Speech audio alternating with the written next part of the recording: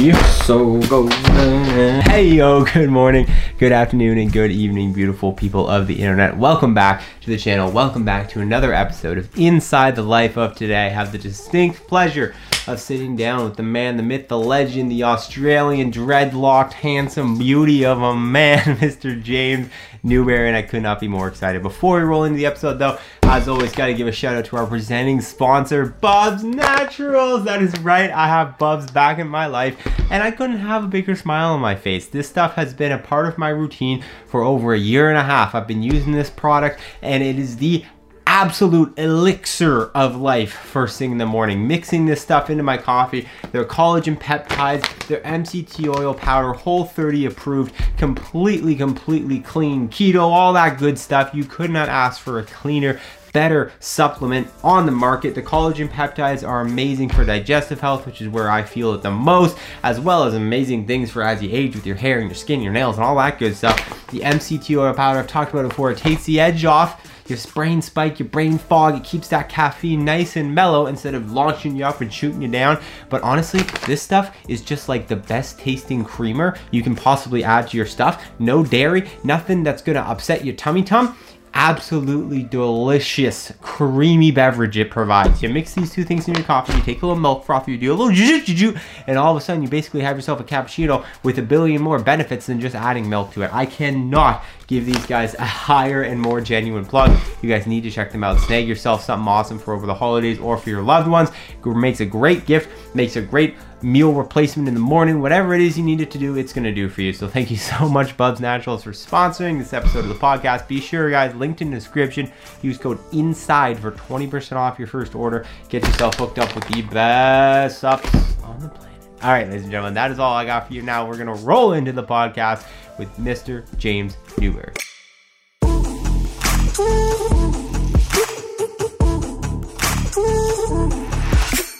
Big dog. Hey Nate, how are you? Good, man. What's up? Not a lot. Just hanging out in Amsterdam. Man, we finally got it. We finally nailed it. I'm so sorry about this morning. When I woke up, I was just like, this is happening again. And this happened to me. I did a podcast 2 days ago.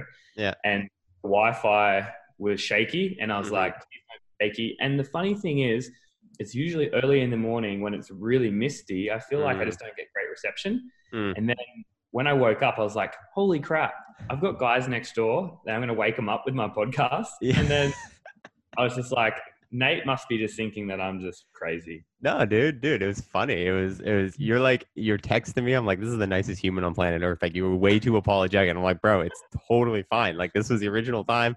That way I didn't have to stay up till like 10 o'clock. So I was happy about it. I had no problem with it. Oh, cool. Well, I'm glad. That's perfect. Yeah, man. How's Amsterdam? What are you doing there?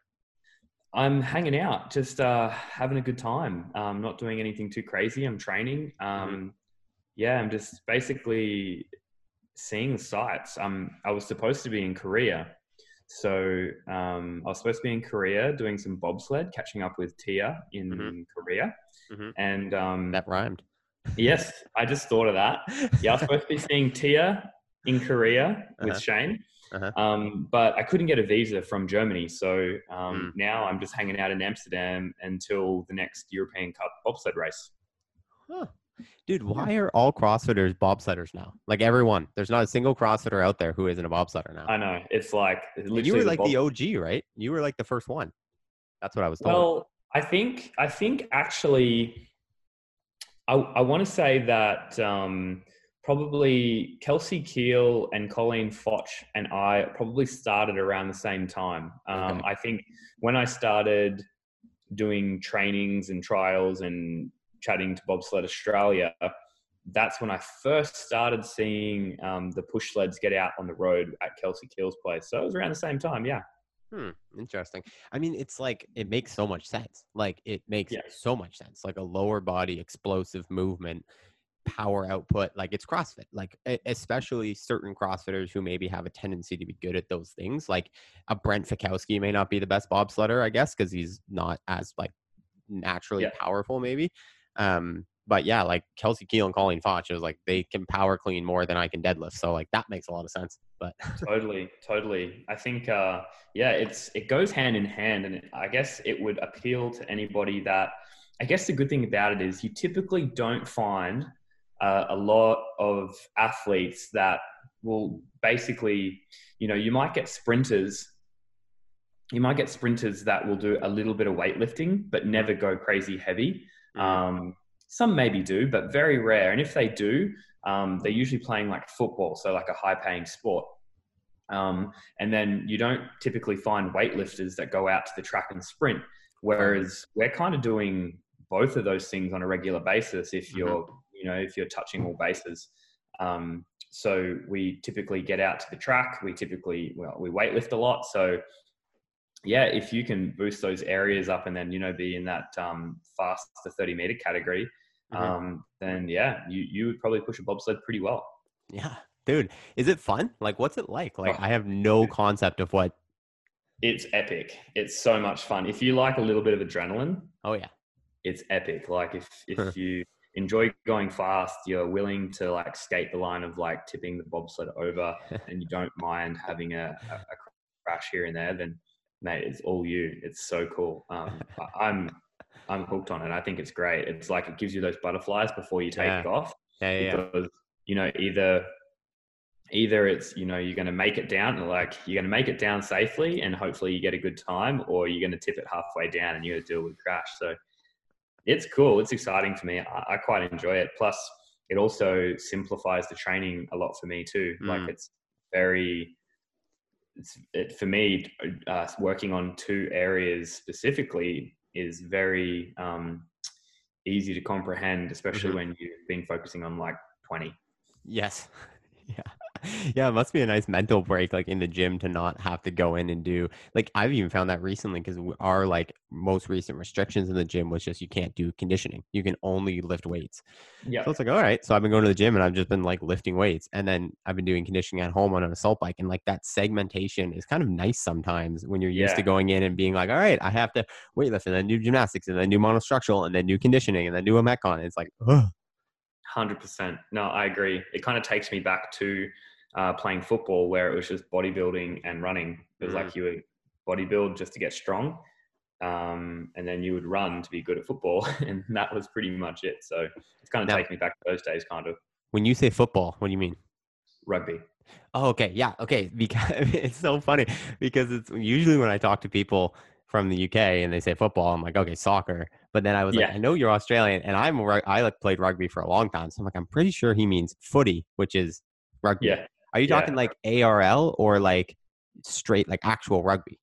Yeah, like rugby league. Actually, I played rugby league. I played a couple of years of rugby union. But yeah, my main one was rugby league. And then I played like maybe like 3/4 of a season of like Aussie Rules AFL football, and I really enjoyed it too. I think if I was going to go back and play a football, it would be Aussie Rules. Like that's it'd be a lot of fun. I could play with it. I'd probably convince a couple of my friends. It's kind of big in the state that I live. Like rugby league was not very well known. Yeah, well, that's the one thing I found interesting is like, the three main sports in Australia, and correct me if I'm wrong, are Aussie Rules, Rugby League, and Rugby Union, but they're very like divisible by state. So like each place is like you do one, but they don't even know what the other one is. And it's like very. That's exactly right. 100%. And then you've got that widespread, soccer, which goes across every state almost equally. So you've got underlying soccer is everywhere. And then you have states that just they'll choose like basically one of, and that one and maybe two, but typically never three. Right. I feel like the soccer players must get chirped so hard in Australia though, because like all the other sports are like the most contact sports you can possibly play on planet Earth. Yeah. And then there's soccer. Exactly. Yeah, it is. I think depending on where you grew up, you had one that was the thing that you kind of did. Yeah. If you didn't do that, you're either like you did surf life saving, or you did swimming or something like that, or like athletics, and then sometimes you'd do multiples. What drew you to league over union? Because like the one thing, I mean, I only really played union. Like when we play touch will obviously play league rules. Like it's kind of the Yeah. same thing, like no ruck, small scrums, you roll the Yeah. ball back and you get touched or whatever. Yeah. But I didn't like that because maybe it was because I was a fly half. I don't know. But like I Yeah. like the opening of the field that Union brings, because when you have a ruck or a scrum, it just basically separates or takes a bunch of people out and it opens the field of play so you Yeah. can have more dynamics and Like lines and attacking, yeah. lots of attacking sets. Yeah, I think it could have gone either way for me, really. Mhm. I had a mate of mine who played really good grade rugby union, Mhm. and I played decent grade rugby league. And we would be like, I was like, if you come out and play for me, I'll come out and play for you. So Right. we kind of just traded. So there was a few years there where we did the trade, and it was like, well, if you come out, I'll come out. Mm. And we did the swap, but um, it was basically just a school competition. We did a Mhm. school competition, and I played. It was a rugby league one. Just Mhm. happened to be rugby league. If it had been rugby union, Mhm. it could have fallen that way. But I think we did rugby league with the school because it was probably a easier concept to grasp. It was Mm. probably a simpler version Yep. of rugby that was, doable for schools that never had rugby. Mhm. So yeah, it just fell that way. And then when I got a taste of rugby league, I was like, oh, I like this. Yeah. And then I did that for a couple of years, and that ended up being the sport that like my parents used to watch and like my uncles and stuff used to play. So as soon as I said, hey, I want to try rugby league, they were just like, Mhm. yeah, cool. So I was encouraged then to do it, and it wasn't typically union. But yeah, and then yeah, it could have fallen either way though, but it's just what Mhm. my school provided at the time. Mm. Yeah, I know you or league attracts, I think, more of like the real freak athletes, like the like 6'2", like 220-pound straight Yeah, muscle sprinters. You know what I mean? Like the yeah, Sonny Bill Williams type. Like he was my first introduction to league when I was getting into rugby. yeah, And because it's just like you have to break the line. Like it's like playing Red Rover. Like yeah, literally, like you can like there are little bits of like whatever switches and like yeah, skip passes, but like realistically, it's man to man coverage, and you just have to break the line. Like yeah, you yeah, rarely yeah. get mismatches or like like an option on the other side Yeah, no, I run agree. through. And that was like, for me as a younger kid, like I really loved sprinting. Hmm. I did a lot of athletics. So being fast was, I guess for either type of code, the quick players, especially as juniors Hmm. were, and even as seniors, they're usually the most dangerous on the field. Hmm. So I kind of took to it quickly, and if I was scoring points, if you're a point scorer, you would be valuable for the team. Hmm. And being a point scorer, it kind of encouraged me in things that I did well at and excelled at. They encouraged me to do them more. It was just, I enjoyed the test, and I enjoyed winning, and I enjoyed excelling at something. So typically if I excel at something, I'll typically enjoy it, and that crosses over to CrossFit as well. The years that I haven't done so well at the games, Hmm. it's like not a hugely fun experience because you go Yep. there and you put so much effort in and it's not fun. Hmm. But you go there and you do well, and it's the best thing on earth. So it kind of Yeah. goes hand in hand for me. I feel like coming from a sport background, like playing rugby and like playing real sports, because I think a lot of CrossFitters, I don't know about a lot, but there are quite a few nowadays. Like Matt was a weightlifter, and like there's a lot of people who did these singular disciplines where like you might have one or two competitions a year. But when you come from a background of like you're used to playing a game every single weekend, the thing that always blows my mind about CrossFit is like you basically have like one competition a year, maybe two, like Yeah, at least like big ones. And like I can't imagine that. Like I loved playing sports because it was like you had a game every weekend and you could constantly learn, constantly evolve, constantly grow. I yeah, can't imagine making a mistake at the games and then being like, I have to wait a year to rectify this, or having a bad finish. I have to wait a year. That's so yeah, long. yeah. I've never even thought about it like that. I guess I do agree. Um, and that probably, that intensity that you have to bring to a competition can really, hammer you down. So probably a good thing that we don't have them every week. But, Yeah. when training's heavy and Hmm. you're, you know, 12 weeks out from the games Hmm. and you're in high volume mode, yeah, you're outputting quite a fair bit. So Hmm. you're basically having to compete or go to a very high intensity for a day, 2 days, maybe 2.5 days, on a weekly basis, and the rest of your training would probably be some type of maybe reserved intensity. So it is quite interesting. So I think coming from a sport background previously, learning how to rise to the occasion and perform when it really counts helps a lot, because you can't rock up to competition every year and just not know how to rise to competition. Otherwise, you'll be forever just on that bubble. Yeah, totally. I mean, I think it's an interesting concept because I totally am in agreement with you. Like CrossFit and the CrossFit Games is very different than all other sports, and there's a reason why it's only once a year, because it's this massive mecca test. But it'd be interesting to see like things like Grid League, like when that kind of like had a bit of a run, like that was quite a bit more frequently. I think it would just change what it is. Like it wouldn't be this one big beat you down competition. It would be like if they were to do like a CrossFit League kind of thing and like have like a consistent season of competition, it would be much like rugby. Because like in a rugby season, playing one game a week is brutal. Like rugby is not a sport you can play, multiple games in a week from, like some other sports like basketball, hockey, whatever. I agree. And like your training during the week for rugby after you play a game is like negligible. Like you don't really train hard until like maybe Wednesday or Thursday where you'll have a contact practice, but then Friday is nothing, and then Saturday's game day. Yeah, no, I do agree. And I've thought of that a few times, and, making that, imagine if they did the CrossFit season, like say, the WSL, like the World Surfing League, or similar to a, like a team kind of season setup, or the basketball season, maybe not so many games, but it's like let's say you are allowed to, out of say 30 sanctioned events, or however many they do, 20 sanctioned events, if you are in the top echelon, you can choose which sanctioned events you want to go to, and you just treat it like a tour, and you gain points throughout the year. And maybe you can have four a competition. You can travel to 4 competitions, and each one of those competitions gathers you points.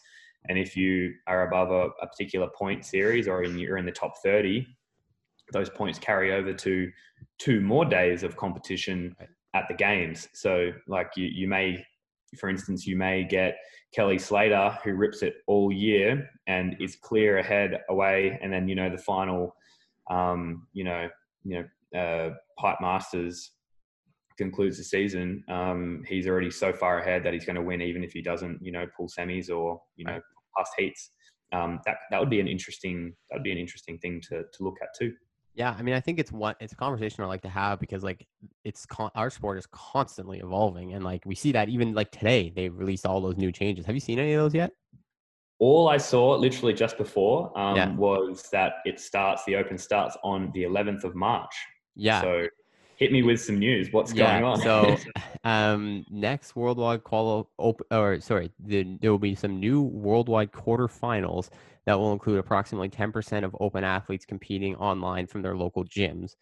So I guess it's like there's going to be a couple different stages maybe to it. And it's like you do the Open, and then if you do well in the Open, then you do this, I guess, quarterfinal, which is an online competition from your gym, I guess similar to the Open, 10% of athletes, which is still a pretty large amount. Yeah. The Affiliate Cup is coming back with affiliate teams competing around the world to advance to the quarterfinals, semifinals, and CrossFit Games. So it looks like they're going to go through the same process. And then there's going to be 10 in-person semifinal events hosted by CrossFit partners across 6 continents, ensuring at least one athlete from each continent qualifies to the games. Each event will operate under strict safety protocols, including contingency plans for an online competition, depending on local conditions and restrictions. And then there'll be a last chance qualifier for athletes who narrowly miss out on the semifinals. And then obviously conclude with an in-person games the week of July 26th in Madison, Wisconsin, with an online contingency plan if needed. Wow. That's just like my second time reading that. I read that literally 2 minutes before, and I was like, okay, I'm going to have this ready to go. Yeah, that's cool. Like, that sounds really fun. There's lots of opportunities. And I guess doing it like that also allows new blood to come through as well. That's exciting. I think that's cool. And I think, that could be a step to It's good evolution. I think that's exciting for a lot of people. And yeah, I don't see any problem with that so far. I guess I'd have to see how it all pans out. But I think that, the good thing about what's happening now is that there's a lot more, I guess, feedback and to and fro with, spectators, athletes, and new management, is only going to be a benefit in the long run for CrossFit and the sport that it is. So yeah, that sounds super exciting. Yeah, I mean, I don't think there's any red flags that jump out at me with it. The one thing that I guess stands out the most is probably obviously the introduction of this quarterfinal. Like that's interesting. Like you have to go through, I guess it's going to be like 2 stages of the open, it seems like. Yeah. But then the CrossFit, like not just sanctioning, but actually like having these events. I think they're going to have a much bigger hand in these semifinal events, as they're calling them. Yeah. But their schedule also.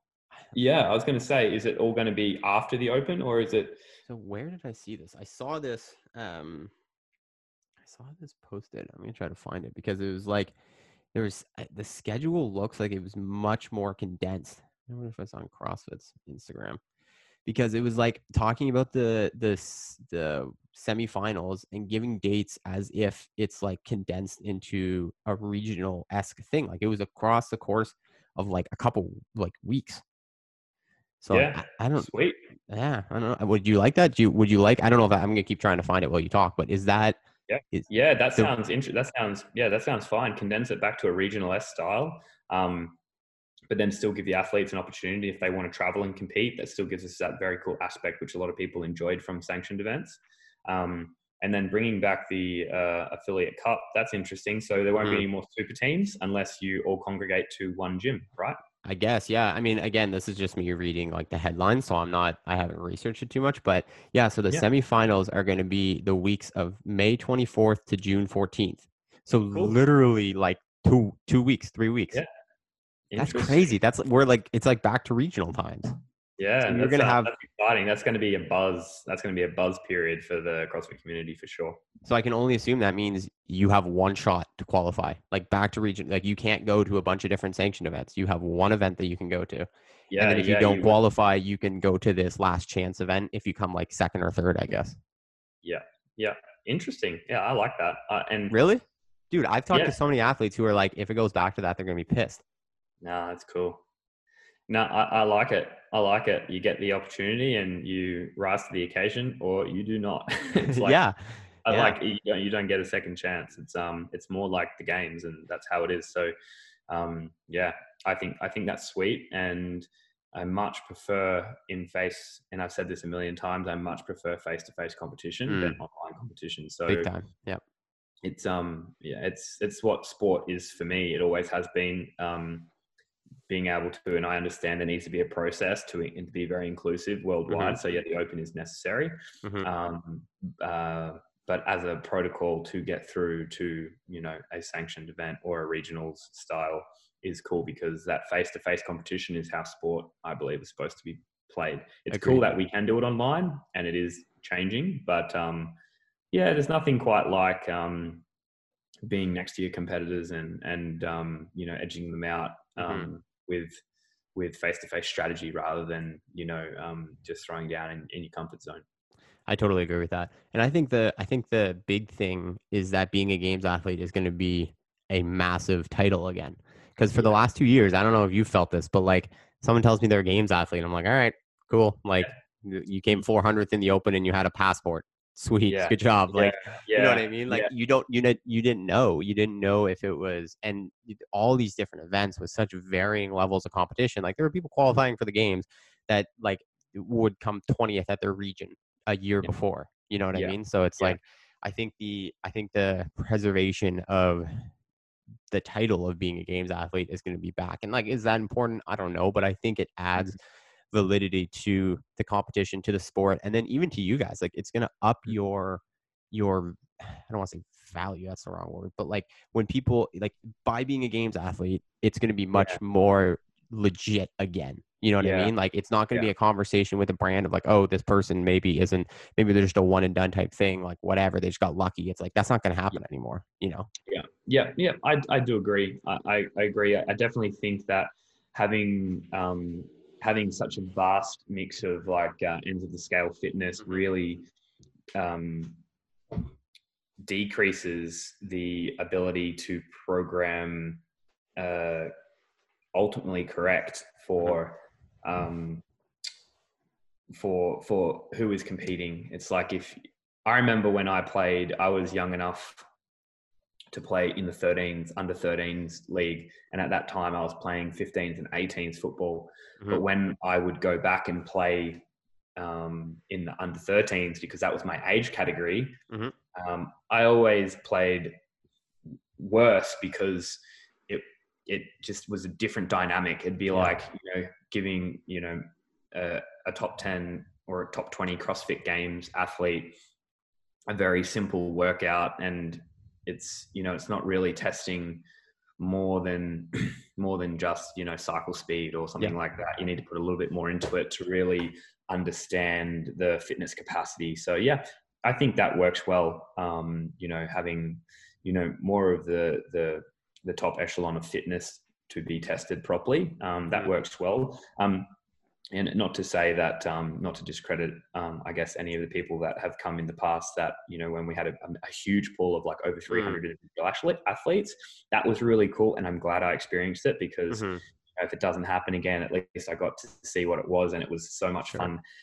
And these people were buzzing the whole time. Like some of the conversations I had, it was just like hectic. That was cool. But you never know, like that, that could take part, and you might be able to see some of that at some lower ranked, maybe sanctioned style events, or, it might put back on the map more local competitions, because I know when we were having, upwards of 25 plus sanctioned events, places had to really pick and choose when they ran their local comps, just because athletes were always going away for a sanctioned event, and it kind of took away from, having, some big names at your local comp again. And then that'll also allow the top tier athletes to then go and then be able to meet all these other people at these different categories, because they want to, sharpen the tools at some local comps still. So that's kind of cool as well.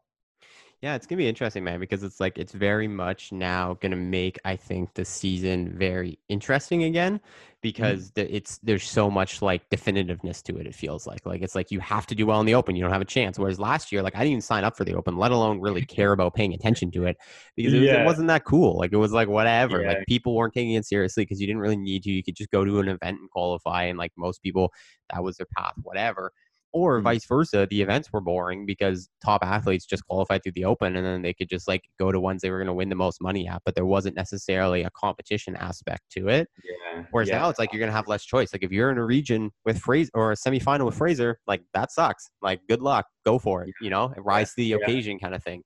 And there's going to be that like real competition that you can't escape from. Like you can't just be like, hey, what competition in like Antarctica is having one athlete go to it? Which event am I going to put my name to early so it scares everybody else off? Exactly. No, I do agree. I've always struggled, and this is something that I've never quite nailed, is getting pumped to train for the Open. I've always been really fired up to train for regionals. I've always been really fired up to train for the games. But, psyching myself up to do an online competition, I don't know, something in my brain, like give me anything else, but something in my brain just says, oh, you have to do it, so do it. But then, I've only ever placed mediocre in the Open. I'm not even sure what my best place in the Open, but not, typically all that flash. So, I do like the idea of bringing it back to that. And I also, I like the idea of, a few opportunities here and there, but nothing crazy. And bringing it back to that regionalized style, which is going to make those competitions absolutely buzz, which is what I missed a lot. Yeah. And I mean, I think that's the most important thing of CrossFit being considered a legitimate sport, is the fact that you have to go through what every other athlete goes through for the most part, is those really high pressure in-person situations in order to call yourself one of the fittest and to get that, acclamation of being a games athlete. Like qualifying straight through the Open, I always thought was bonkers, because it's just like, who has the shortest range of motion and who can sprint in a 12-minute AMRAP. Like, to me, that's not athleticism. That's one small part of it. But like coming from, like a sport background, like it just, there's something to having someone beside you and knowing how to handle that and knowing how to, actually compete, not in the comfort of your own gym at your own time with your own schedule and whatever. Like, we've all gone through like long competition weekends where you're like not quite eating what you want and you're maybe not sleeping super well, and all these factors, let alone this pressure of having someone right beside you. Learning how to conquer that is like, that's like a champion's mentality. That's like how winners are made. And like, that's not going to happen if you're just getting this ticket to the final show. Like, you see it, anyone who qualifies directly from the Open, unless it's like obviously like a Fraser or whatever, like the ones who had never qualified for the games before, qualify through the Open, get to the games. It's like a shit show. It's just like, why? Like, congrats. I tend to agree. And it also inhibits, a fair test, because multiple times we've seen people crush the Open, get to a point where they have to submit a drug test and not do so well, which I loathe. And I've said it before, but it's just not a way, unless you're going to go through and test everybody that's doing their training from home, because people are going to always push the boundaries when it comes to, for them, they're doing it for the wrong reasons and they want glory and fame and all these things that is not what it's about. They will push the boundaries, and when money's involved as well, they'll push the boundaries, and that's a struggle with the Open. But do the Open, take you through to a regional sanctional style, test every single athlete. And because I understand it's not feasible to be going around testing 100,000 athletes or whatever it might be, but get them through to regionals before you get to the games and wean them out there. And they'll either just flunk, which you have, if you look at past people that crush the Open, get to regionals and then flunk regionals for whatever reason, you can just see and not just because they just had an off day, but it was just a trend that you could see over the course of years. And then you saw it get exposed eventually when, they decided to push it even further and try and make the games and actually do well. What do you think has to happen to like really legitimize the sport? Because like right now, I think the biggest push should be to have more professional athletes and have you guys as athletes have to be less business-y if you don't want to be. You know what I mean? Like, in order to be an athlete right now, except for a few, you have to be smart in the sense of like, you basically have to run a business. You have to run a sole proprietorship and be an entrepreneur and like understand how to value yourself and sell yourself and work with brands. And it's completely reliant on that, because very few athletes can live off of their games winnings. And even if they are living off their games winnings, it's a sketchy way to live, because you don't know how you're going to do next year. And if you get injured, you're out of luck. Or whatever. 100%. Yeah, I agree. It does make it tough. And there's only a few people that can do it. But yeah, as it evolves, I think the pathways will highlight and it'll be shown. Do you think there's any world for like contracts? Like, take the UFC, for example. Like, they have contracts with their fighters where it's like, hey, okay, you're going to be at 5 UFC cards. We pay you this much. And obviously that's over the course of a couple of years. Like, do you think there could be a thing where like you make the games one year and you do really well, CrossFit then comes at you with like, okay, here's a contract to like, 5 seasons of competing. Obviously you still have to go through all the steps and actually qualify to the games, but we're going to like make sure you can train full time and like whatever, like you're a CrossFit Games athlete now, you're on the roster kind of thing. Never have I ever even thought about that, but that is really cool idea. That was brain, man. I tell you, this brain. Hey, that's epic. That's really cool. I've never even thought about that. Like, it's not even crossed my mind as a thing, but yes, that sounds super cool. I think moving forward, if they could do something like that and, potentially they give out maybe 30 contracts a year. I don't know what it would be, but off the top of my head, sure, that would be epic. And, depending on, how well you go and how consistently well you go, like if you constantly just, get your ass handed to, then you probably don't get many fights. But if you rise to the occasion and you can put on a show and, they make it a little bit more professional in that sense. And then, for those elite competitions that people want to see, pay-per-view or whatever it may be. I guess, I think that's a really cool way of looking at it, and I've never thought of it. And I think that would work really, really well. I think it would add incentives too to really hit that upper level, because it's like, take like Justin Medeiros, for example. Like, he came in this year, rookie, whatever. Guarantee you he didn't have enough sponsorship to live off or whatever. He had like a couple thousand Instagram followers.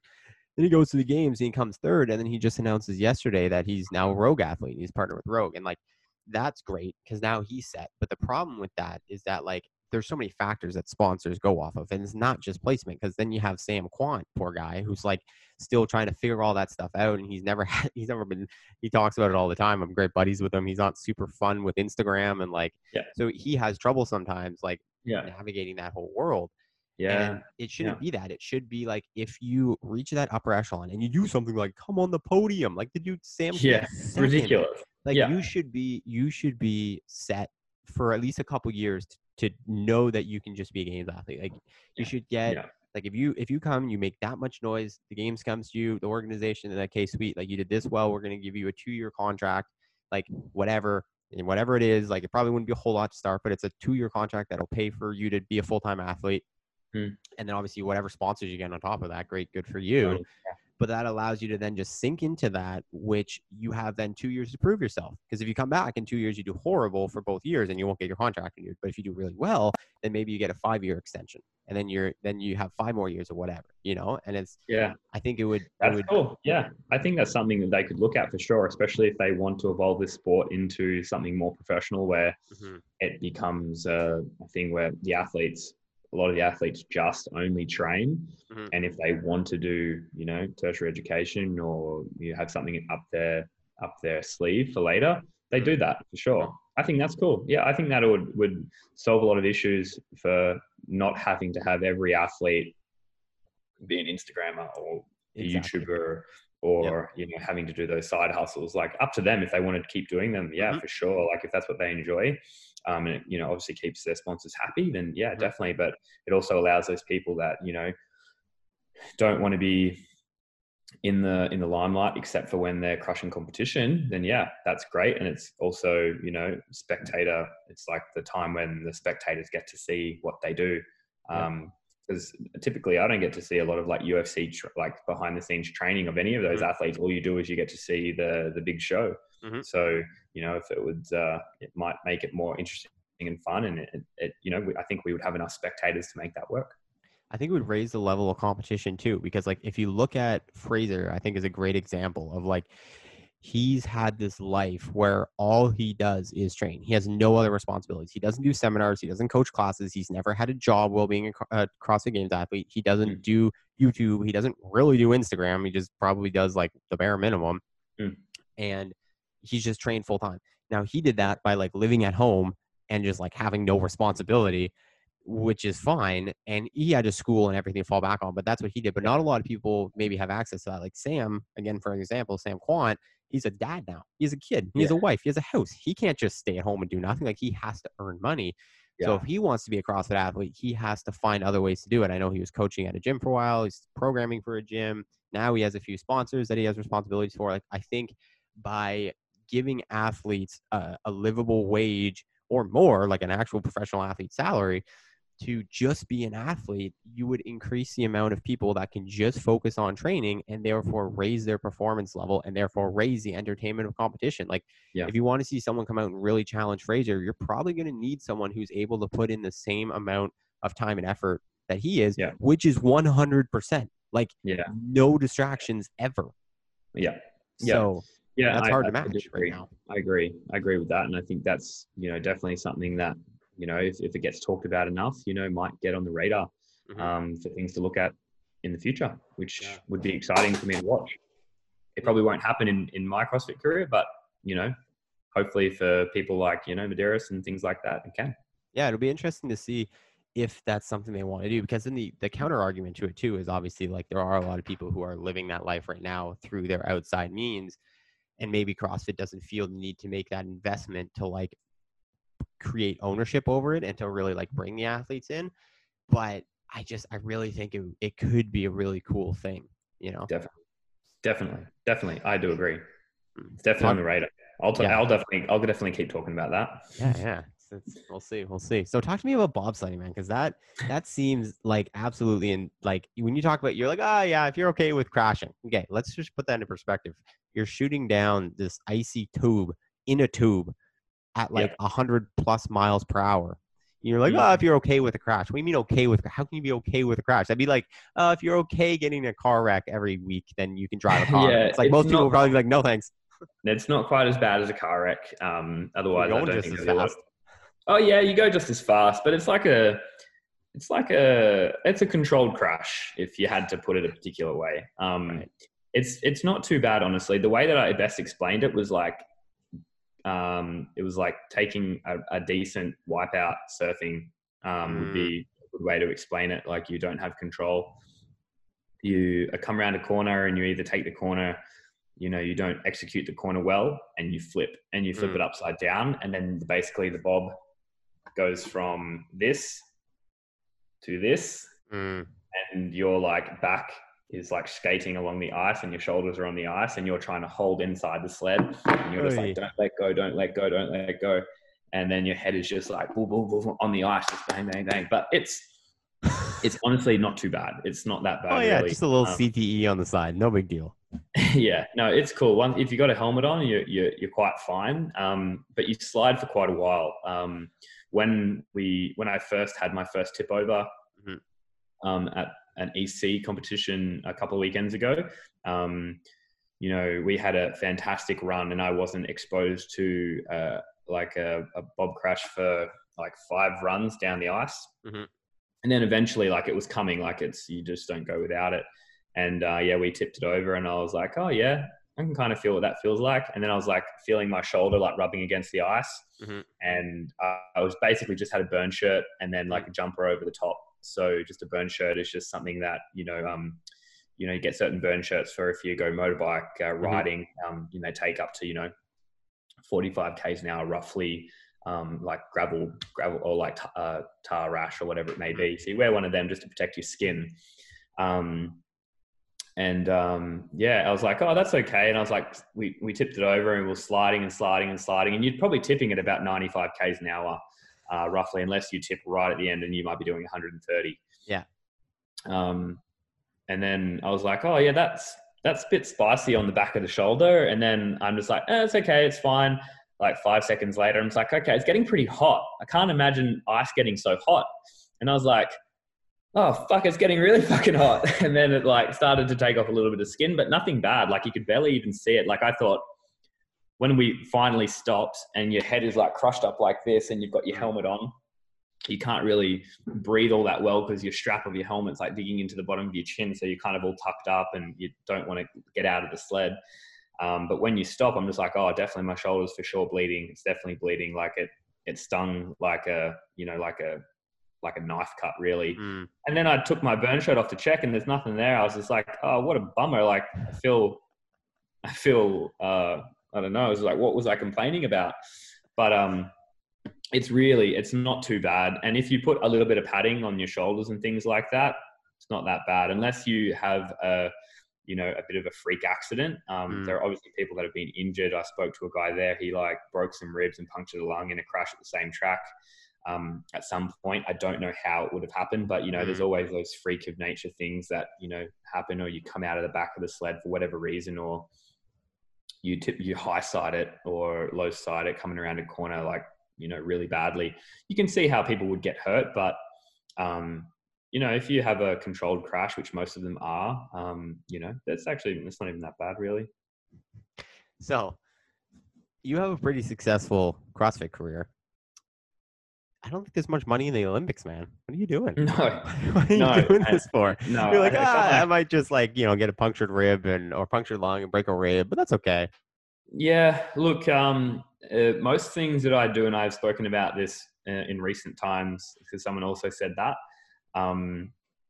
And most of the things that I'll do for the experience. It's about, my curiosity towards trying something new, how it's going to feel. It's not just all, for me, just about, going to CrossFit and just being,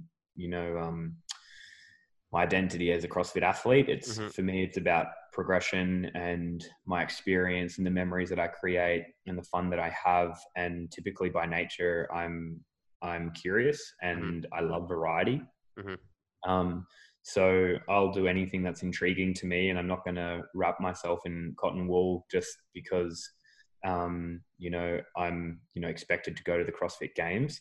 But if you'd asked me this 5 years ago, I wouldn't have risked myself back then. But now this would be my 10th CrossFit season or my 11th CrossFit season.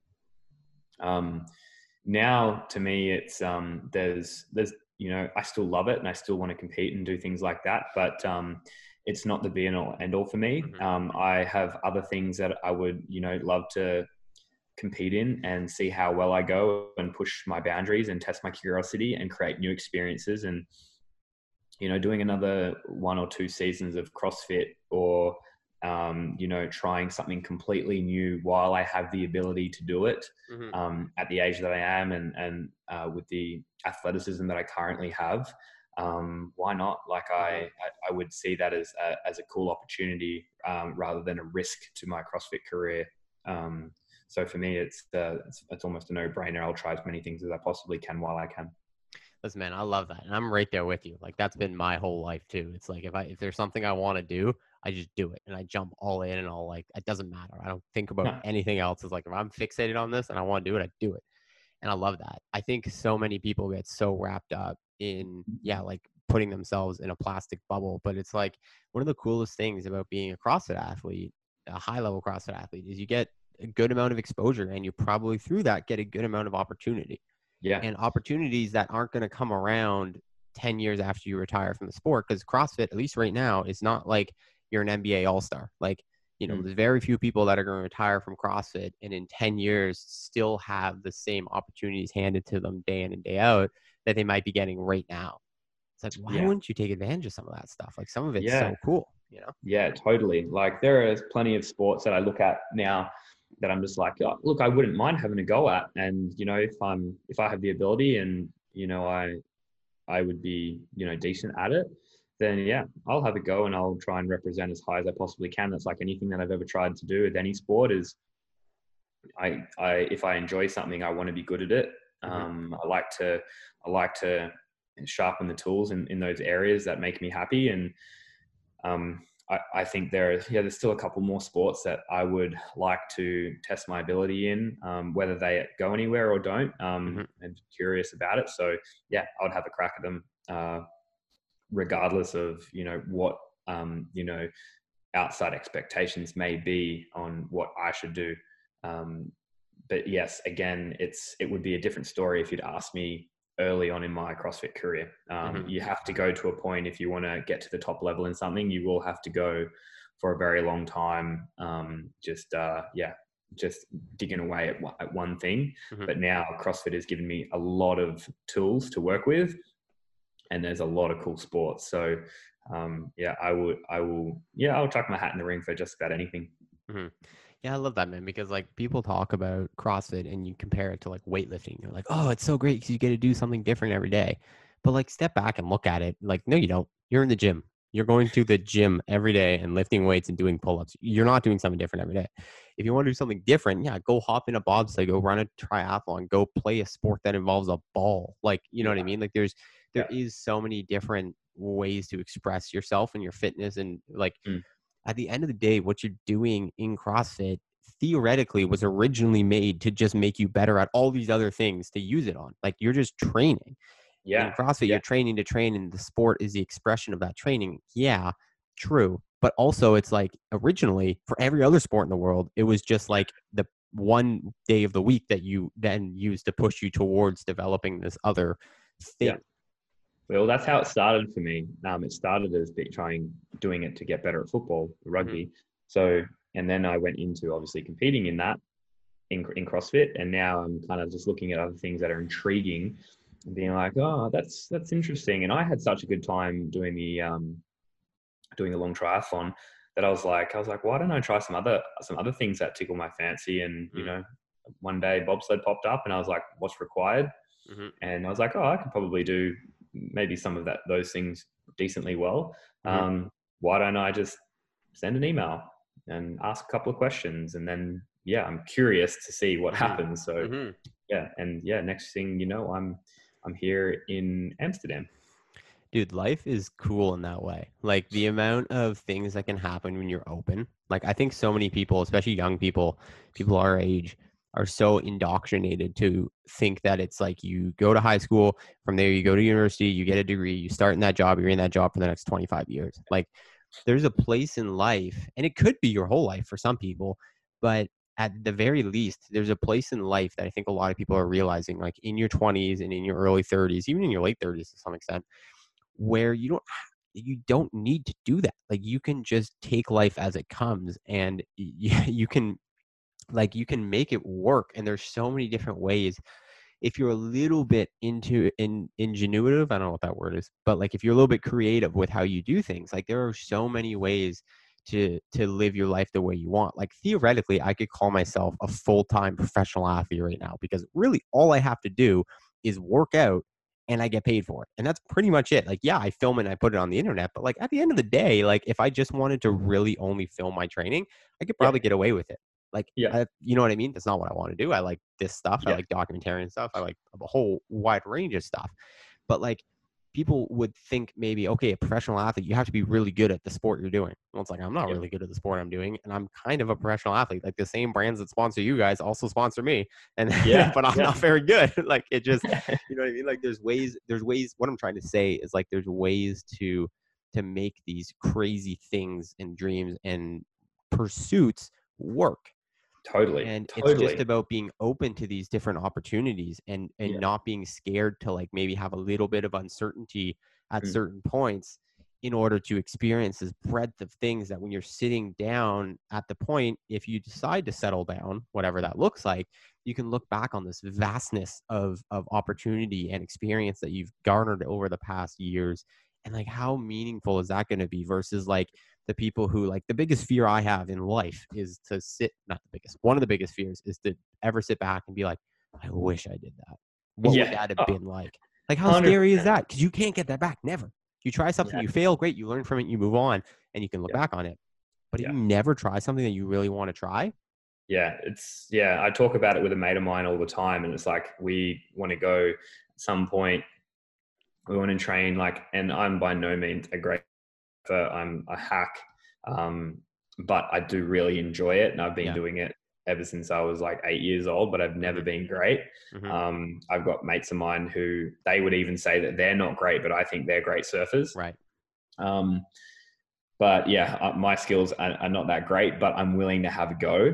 Hmm. And so at some point, like before my time is done, I want to go surf some decent sized waves, some stuff Hmm. that, you know, really makes me think twice, hardcore about what I'm about to do. Hmm. But I think that would be a thrill that I can't go without. And Hmm. so, you know, preparing for that, learning how to deal with what I'm about to deal with, getting taught by some professionals on what to do, and making sure breath work is on point, making sure my ability is on point. And, you know, CrossFit does help a lot with a lot of these things. A lot of it's physical, but there is a mental aspect to it that I'd have to work on before going and doing that. Sure. But that's an experience that not a lot of people get to experience, because it is quite risky, Hmm. but something that I would like to have in my memory bank to think about, and to you know, help, you know, create the way that my brain evolves, the way Hmm. that I feel and think. Dude, surfing is a beautiful thing. Like I started surfing when we moved out here like a year and a half ago. I don't know if you ever heard of Tofino, British Columbia. Yeah, I've heard of it. Yeah. Yeah, so it's one of the better cold, as far as I'm aware, from this book I have right here. Right here, look, Yeah. 50 places to surf before you die. Yeah. Sick. As far as I've read in that, Send me that book. yeah, it's a good book. As far as that, what I've read there and other places, it's one of the better cold water surfing destinations out there. And it's just like, I don't know, there's something about being in the water and like, it sounds weird to say, but it's like a spiritual thing. It's like a connection to like the world that I've never experienced before. And I'm not one of those people that like would say that about anything. Like I'm not going out and meditating and doing stuff like, not that there's anything wrong with that, but I've never been able to do that. This Yep. is the first time where I just like, through no intention, was like, Mm. whoa, I feel like connected to something right now. Yeah, it does. Crazy. It does that. During my period of my CrossFit career, when I was trying to crack it, all I would do was just train, go to the gym, and train, go to the gym and train, and then I lost contact with surfing with my buddies and getting in the water. And then 2020 comes around, and we get locked down, where we're still allowed to go for a surf, but things are closed. I did more surfing in 2 months than I did in the last 8 years. And I felt so at peace and so happy for doing it. Yeah, man. Like, it was just next level. I was just like, oh my God, what have I been missing out on? So yeah, that was a tipping point. So now I'm probably trying to get in a wave at least once or twice a week if I can, if there is surf swell around. But when there's swell, I'll go for a surf. And if it means missing a conditioning session or something like that, and yeah, so be it. Yeah, man. I mean, life's short, and like I totally get when you're at the cusp of this goal of qualifying for the CrossFit Games and you have to dedicate your whole self. That's fine, and that's an experience you're choosing to have. But like for the general population, the one thing that I find weird about CrossFit is how many people like me pretend they're CrossFit Games athletes, and like all they're willing to do is go to the gym, and they do 2-a-days, and they are super strict with their nutrition, and they cut out all of these potential experiences because they're just obsessed. And it's like maybe part of the cultish nature of CrossFit, which is like fine, you're getting healthy, I guess. But like even I fell victim to that like this past year, mainly because of lockdown. There was like not a whole lot to do. So I was like, hey, I'll like try, because I was training on Decacomp, and I was like, I'll try to maintain the competitor's track, like do the whole thing and like see how fit I can get. And I did that for a while, and like it was great, but like the rest of my life suffered. Like the rest of my life sucked. Like I was so tired all the time. I had to eat way too much. It messed up my digestive system. Like and I didn't want to do anything fun. Like I didn't want to go for a hike. I live in Vancouver, British Columbia. It's one of the most beautiful cities in the world. And there's so much. There's mountains, there's ocean, there's like everything you could possibly want. And I'm sitting here in like a basement being like, no, I just want to sit. Like, what is that? That's like when I don't have a goal of going. I've never had a goal of being a top level competitor. I was just doing it mainly for content, like I said. But like, you ask yourself, wait, why are you doing this? Like, this is not worth it. Like, there's so many other better things that you can do. Yeah, exactly. It'll last for so long, and then eventually the tether will run thin, and you'll try something, or you'll do something, or you'll experience something else that you're just like, oh my God, this is cool. And there's no one has ever done everything, so there's always something that'll tickle your fancy, that is definitely worthwhile doing, and it will help with self-development as well, rather than just locking yourself in a gym day in, day out for your entire life. There's a period of time where it does work, but as you said, it is tough, and you do have to sacrifice a lot if you do want to be at the CrossFit Games. Like you sacrifice social time, you sacrifice a lot of things, especially if you want to be the best. And that is an experience in itself. But yeah, there are, for me now, there are things out there that I still want to get my hands on. So yeah, I'll keep all the barriers down to experience as much as I possibly can. Yeah. Well, I mean, you've done it. You've been to the games. You've become really high level placement at the games. Like you're considered one of the better games athletes in the world. Like you've checked that box. So like, why not? You know what I mean? Like you said, why not? Why not pursue these other things? Because I can only assume there's like a top of the mountain experience where you reach the summit and you're like, all right, view's kind of cool up here, but like what now? Like, I'm here. What like else is out there? Exactly. What other peaks are there? What other mountains are there? Where else can I go? And what else can I conquer? Like there's definitely personality types that I think you and I probably share that are just like, I don't like, I don't want to be the best at something.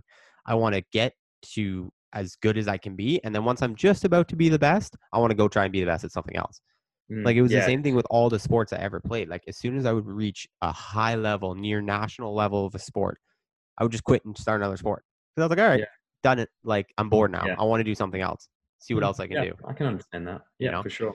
So like that's why I love doing this, because it's like I have all of these different things I can pull from. And by having this base of content, it's like as my interests change, I can evolve the content to fit it and like do a bunch of different things. You know what I mean? It can always be kind of evolving and changing, and that's one thing that draws me to it. I love obviously the process of creating content and stuff like that too, though.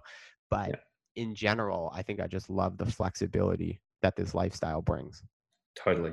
You know? And yeah, that flexibility gives you opportunity to go and experience lots of different things. And that's what I like about it too.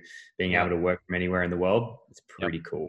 Yeah, it's dope, man. And like just being able to do things like have these conversations with people. Like I love doing this in the podcast because it's like I just love hearing and learning and sopping up what you have to offer and the experiences you've had in life, because they're going to directly shape what I have coming forward with, like whatever you were talking about. Like hearing you talk about surfing so much, I'm like, you know what? I got to get back to Tofino. You know, I got to do it. Like I got to make myself do it. Like it's a bit of a pain in the ass to get there, but I got to do it. And like, Yeah. you know, and you build, if you're open Yeah. to doing that, like you never know where experience is going to come from and where, you know, inspiration is going to be drawn from. So like, that's just, yeah, it's so much of what I love about this is like the connection with people and stuff. Yeah. Yeah. Meeting new people, having different perspectives and learning and evolving from others, people's, experiences as well. That can help kind of shape the path that you take. I think that's really cool. And I think, you know, if you're having a really good time doing it, then, you know, you're probably doing the right thing. Yeah. Yeah. And you got to be open, man. Like that's one of the things I've learned too, is like, I can't close myself off to like, okay, I'm going to upload this many videos a week of this type and this many videos of this type and whatever. Like I want to be open, like, and that extends to way more in life than just creating videos, but like being open to having conversations with people, being open to trying new things, having new opportunities, whatever. Cause there are so many people who like approach conversations like, I know more than you. What I know is right and what you know is wrong. My life right now is right. Your life is crazy, you know? Yep.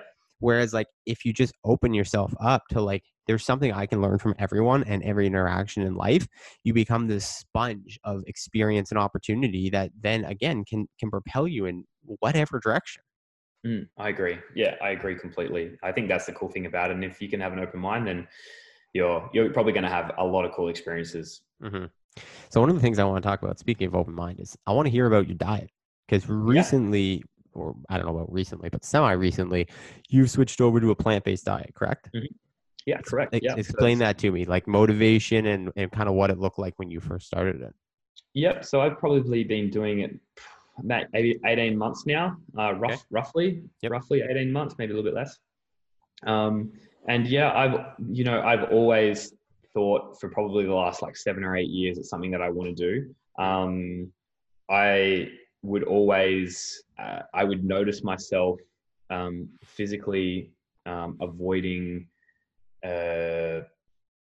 seeing particular practices. Like if something was shown in front of me of any type of animal cruelty or abuse, I just couldn't watch it, and I would hide away from what was happening in the industry.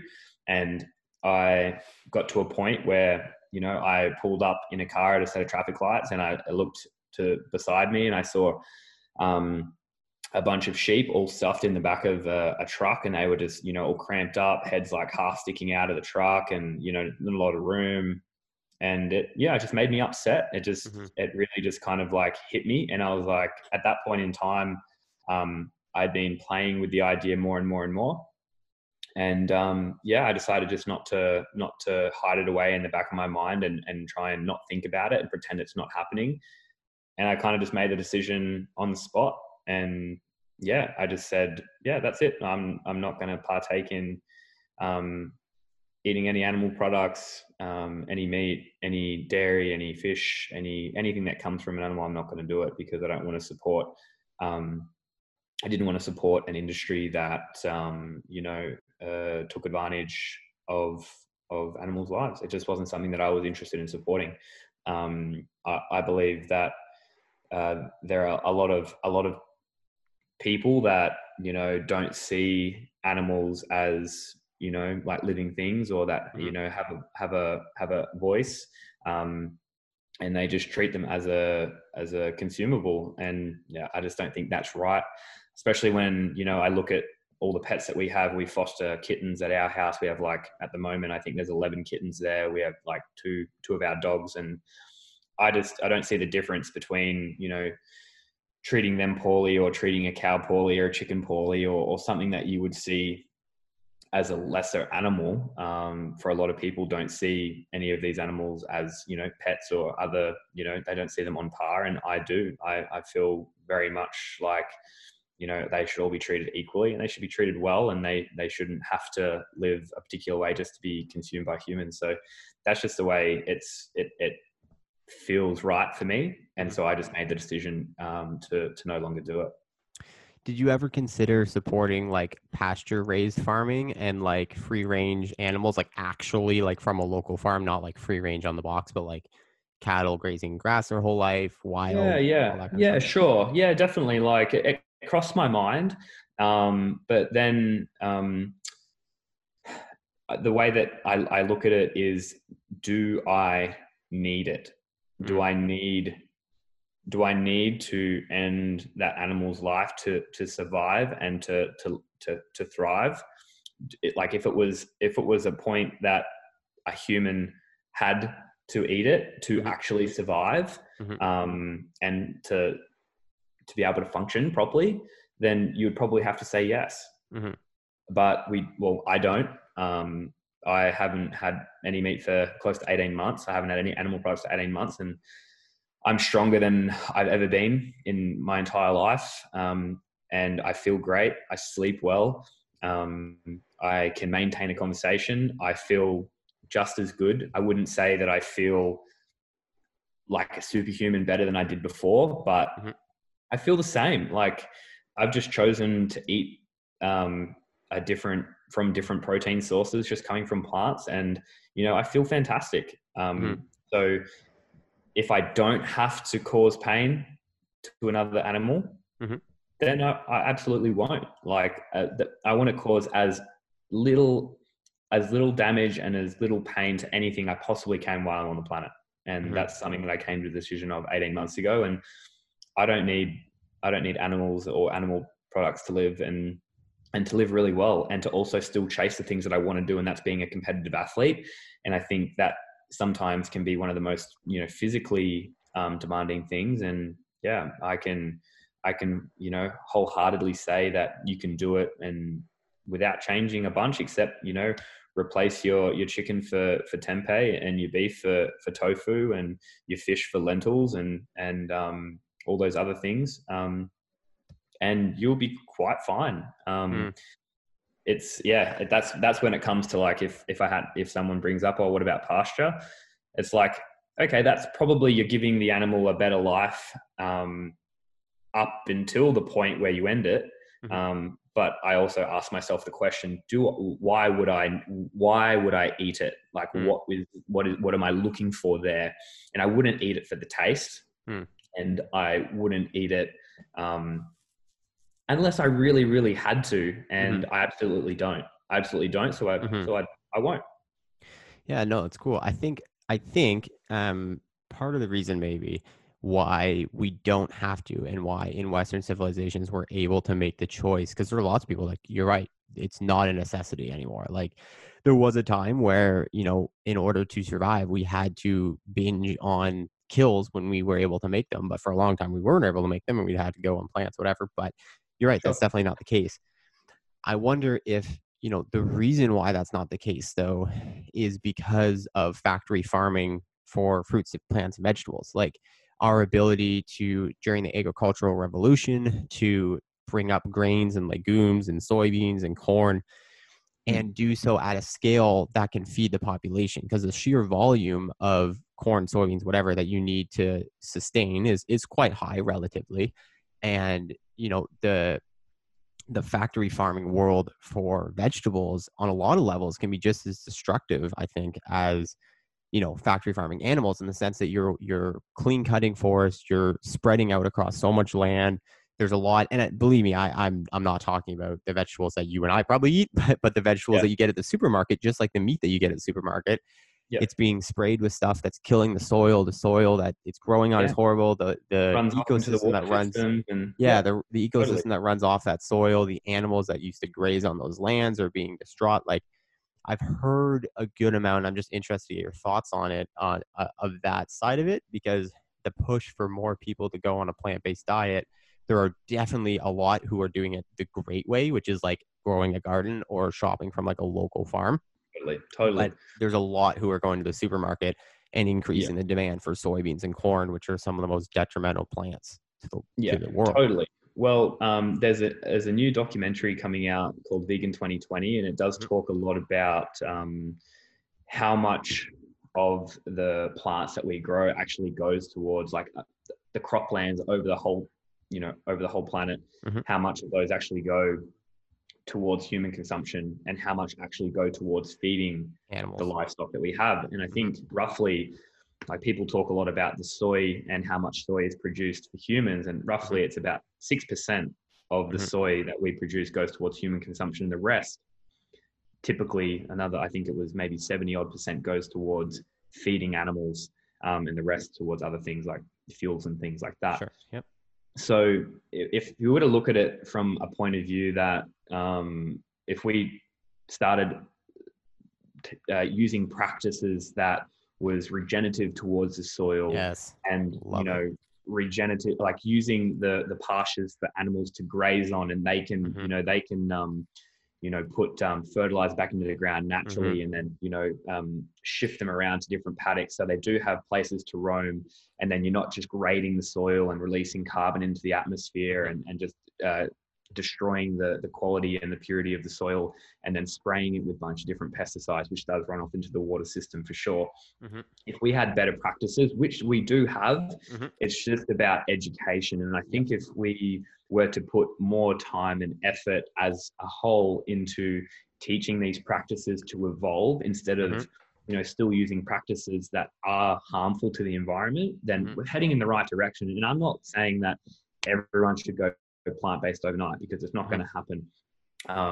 But I think there are things that we can definitely learn from, listening to podcasts and watching films like 2040, which I think is great if you haven't seen it. I think 2040 is really cool, which does talk about practices that we actually have today, if that we did put in place right now, could really change the outcome of the way that our planet and humans interact as a whole species, and things that would actually help us, decrease carbon emissions and go towards healing the planet rather than still destroying it. So I think it's education, and it's honestly, it's like what we were talking about before.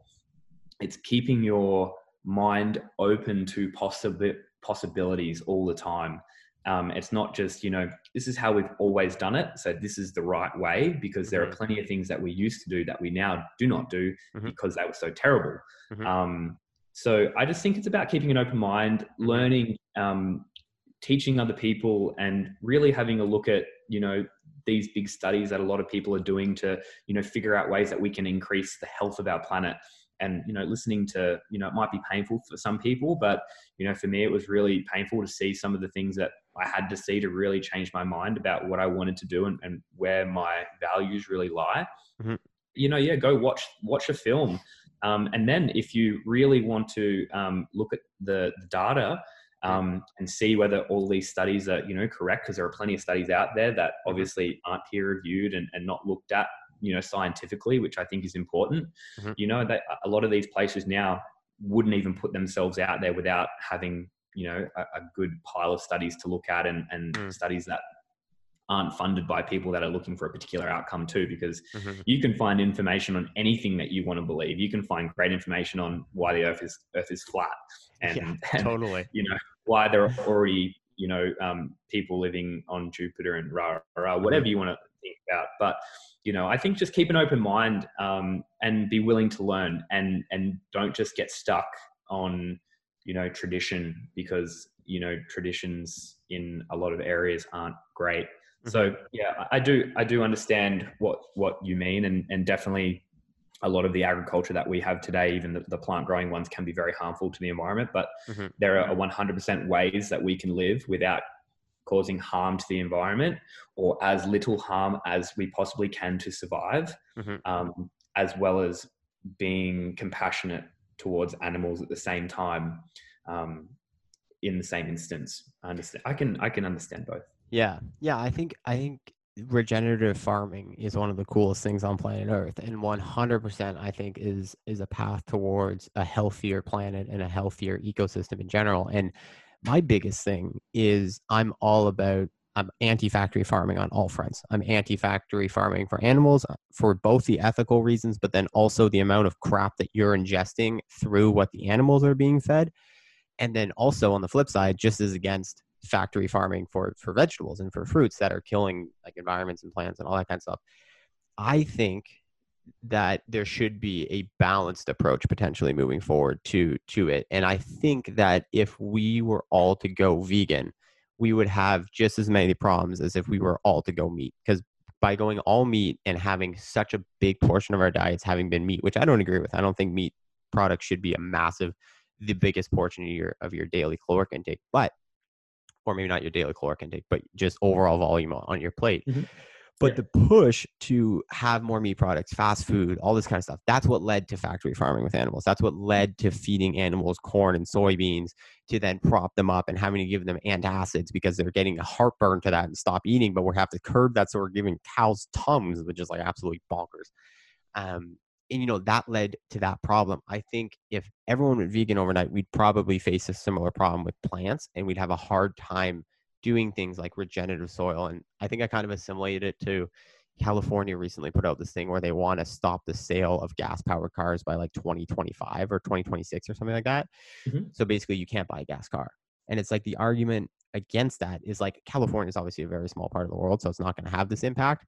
But if that's a practice that was adopted on a large scale and everyone went electric, the problem with going all one way, if you go all electric, is like, think about all the mining of the lithium. Like, how are you going to make all those batteries? And then where's that power coming from? Because most of the power we get, especially in North America, is from fossil fuels. So you're still going to have to mine those fossil fuels. It's going to be a greater demand because there's going to be more power consumed.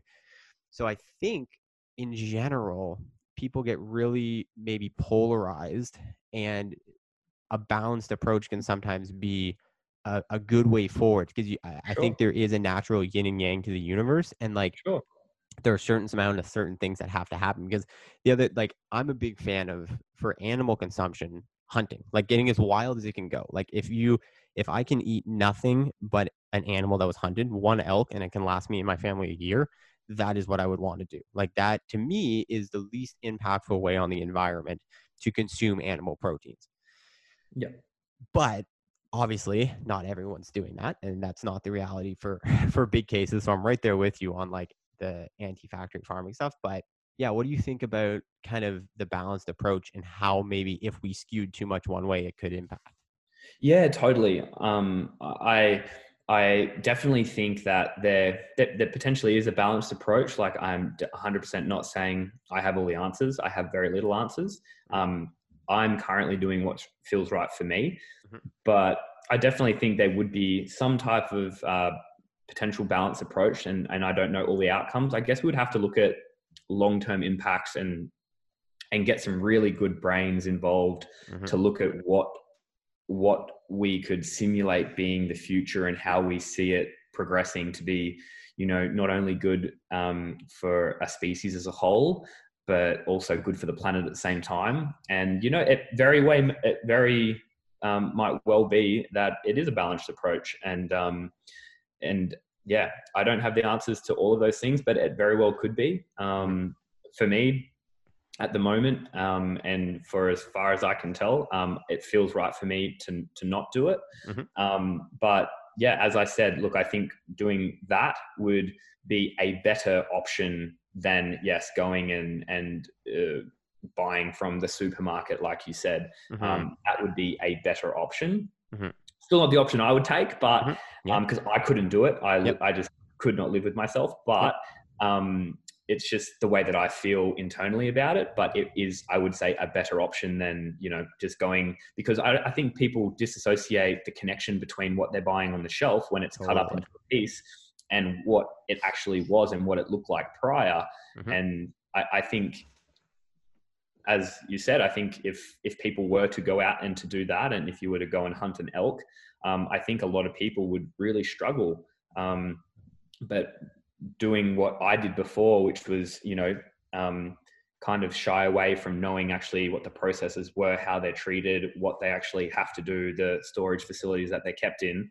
I think that would really turn a lot of people off. And yeah, it may be a balanced approach more like that. I'm definitely not sure. But yeah, you're quite potentially right.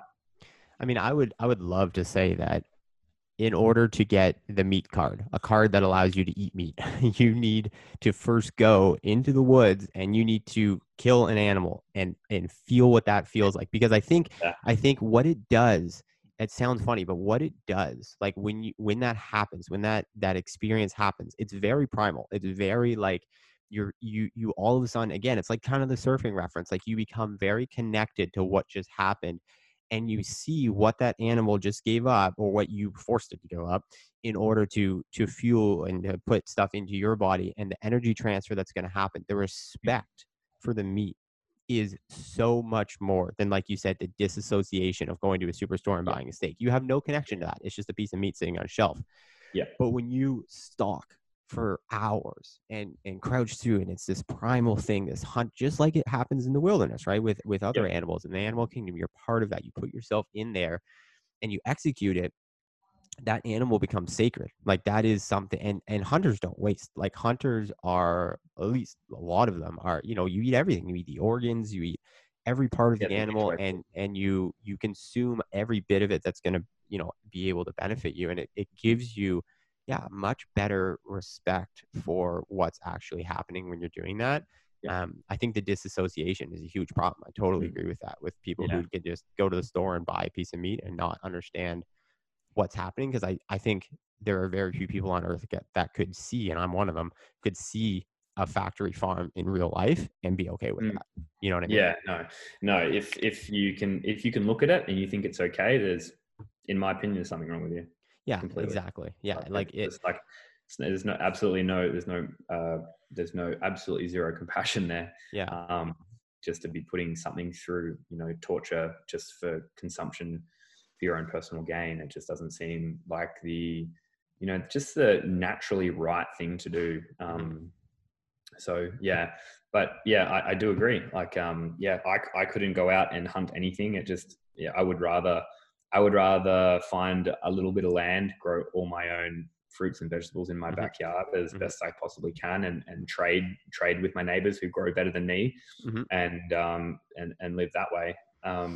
But yeah, I do agree. I think if you wanted to, if every person out there wanted to still continue eating their meat, then yeah, like I think, yeah, put them to the test, and I think you would see a very high number, a very high percentage of those people decide, it's not for me.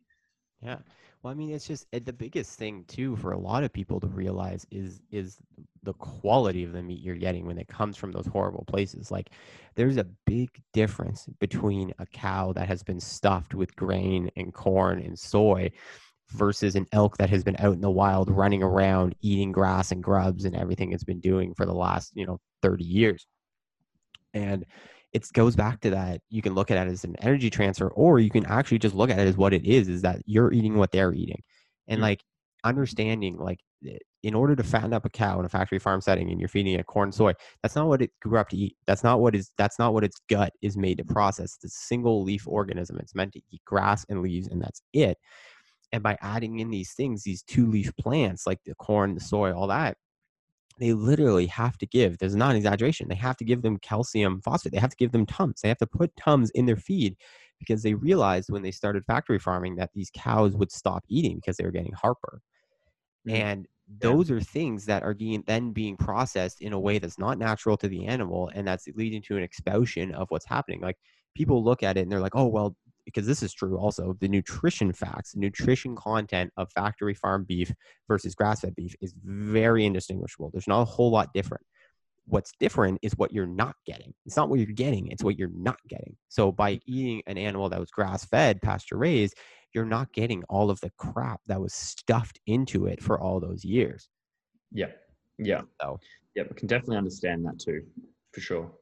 yeah, it's fascinating. Where do you sit on, because you talked about lentils and you talked about beans, and what was the other one you mentioned? Like Tofu. tofu and tempeh. Yeah. Where do you sit on, like, do you know much about like lectins and like lectin proteins and Mhm. all that? Like, how has that been digestively for you? Because I know there's a lot of people who have issues processing like soy and corn and lentils and all that kind of stuff. Yeah. Yeah. I definitely think for me, I've never had an issue with it. But I think if you look at the process in which you were to prepare is probably is quite key. Like if you can Yep. soak those things and you know, sprout them. Sprouting is fantastic. We have a little sprouting station at home that sits on the windowsill. So you can sprout too. You can soak them, and then if you can get good quality like organic tempeh and tofu and things like that, and prepare it well, yeah, I've never had any digestive issues with it. And then there are times when, you know, like we, you know, might have something a little bit out there and we might have like a Beyond Burger or something like that. And, you know, that never typically sits like super well on me. Sure. But I can understand how other people are a lot more sensitive than I am as well. Even before, when I was, you know, drinking milk and doing all those things, I never had really any digestive issues. So I might be, you know, a case where, you know, most things work quite well with me, or I don't particularly notice the effects as much. But I think for people that are struggling to find things that, or they have really temperamental, you know, guts, then yeah, looking at your preparation, I think is key. And I think that will probably go the same way. Like I know some people can't really handle very raw meat, but they like it super well cooked, and some people like it medium. And I think like with the lentils and the beans and things like that, look at the things that you can do to prepare them to break down a lot of those things that don't quite work well for their gut. I'm a quarter of the way through a book called The Plant Paradox by Dr. Stephen R. Gundry. Have you read that book, or do you know that book? No, I haven't. I think I've heard about it though. Yeah, it's fascinating. I picked it up because I'm just like, nutrition is my thing. Like I love nutrition more than anything else on this planet. And I spend my free time researching, and I just love it. It's so fascinating to me. And I'm very not married to anything I'm doing. Like I'm very open with it, and I love experimenting. And so I picked the book up because it sounded like initially it was probably just going to be something against like plant foods based off the title. And I was like, oh, okay, let's learn. Because I've recently been listening and studying a bunch of vegan doctors talking about, you know, vegan diets to reverse heart disease and stuff like that. It's like, okay, let's go on the other side. But it's actually pretty cool because it's not at all anti-plant. It's this guy who was a cardiothoracic surgeon for like 20 plus years at the Loma Linda Hospital, which is like one of the more prestigious hospitals in an area of the world that's like famously known for being one of the blue zones and on a vegetarian diet, whatever. And he left his job because he started reversing heart disease through diet as opposed to surgery. Right. And he did it through this thing that he calls the Plant Paradox program.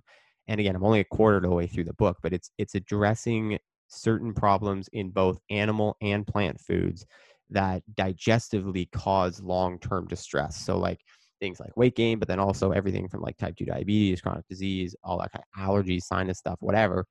And the big push so far has been, just about the inflammation or inflammatory effects of certain foods, specifically lectins, and how they can affect your digestive wall, like tear it apart, causing leaky gut because they mimic insulin and they can bind, but they never remove from the receptors, and just like very interesting stuff. But it's looking at different foods that we maybe were taught as healthy and expanding kind of on ideas of that. So it's a fascinating read. And I think it's just a lot of people make very blanket assumptions on food. You know what I mean? Like they're like, this quinoa is healthy. Quinoa is healthy. Quinoa is the best. You know what I mean? Quinoa is if you go to a healthy restaurant where they make bowls, they'll give you quinoa instead of rice because quinoa is better than rice. It's like, okay, there are a lot of good aspects of there's a lot of good aspects of quinoa, but there's also a lot of things that can cause a lot of problems for a lot of people. And granted, a lot of these problems don't affect everyone, but I think it's fascinating. And one of the things I'm very interested in with nutrition is just how individual it really is. And the diet you're describing, I would be on the toilet 24/7. Like I just know I do not respond well to beans. Granted, the lentils I've never tried, but beans specifically, and soy products and corn products have always caused a little bit of discomfort for me. But I know many, many, many, many people who have no problem with it. And that was why I brought up the book too, because he talks a lot about preparation and how different methods of preparation can have drastically different results on how our body reacts to these different foods. Yeah, totally. Yeah, I think I think everyone is very individualized in how they digest and what gut is made, how it's made up. Mm-hmm. And I think we're missing a lot of, I think we're missing a lot of things that, probably prevented a lot of these issues in the past, building up that strong gut bacteria and having that balance and eating a lot of different things that would, help to balance out our gut bacteria well, which kept, would keep our gut healthy. But yes, I definitely do believe that preparation is key. I have had in the past, like tofu that, made me want to go to the bathroom, and I've had lentils and, before I'd have chickpeas, and chickpeas would never sit on me very well, but now they do. And I try and soak as many like nuts and things as I possibly can. If I can, or if I can get them, pre-soaked, then that's great. Just to try and break down as much of the acids as possible that aren't going to kind of sit well with me. But, I think preparation is key. And if something's not working for you,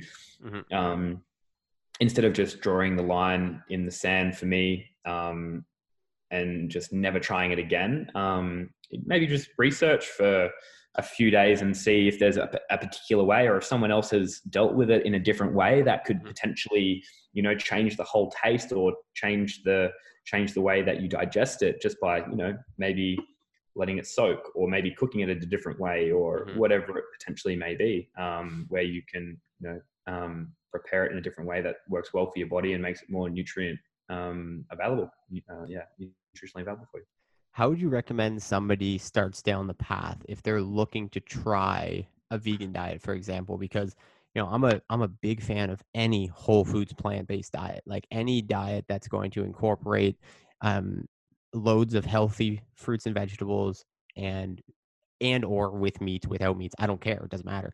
The one problem I see, though, is that people who are uneducated will often have more success on a whole foods plant-based diet that involves animal foods, versus people who are uneducated then try eliminating animal foods, because there's a lot of things that you get from animal foods very easily that are harder to understand how to get and what quantities to eat for plant-based. So, like, what would you recommend to someone who wants to try that route?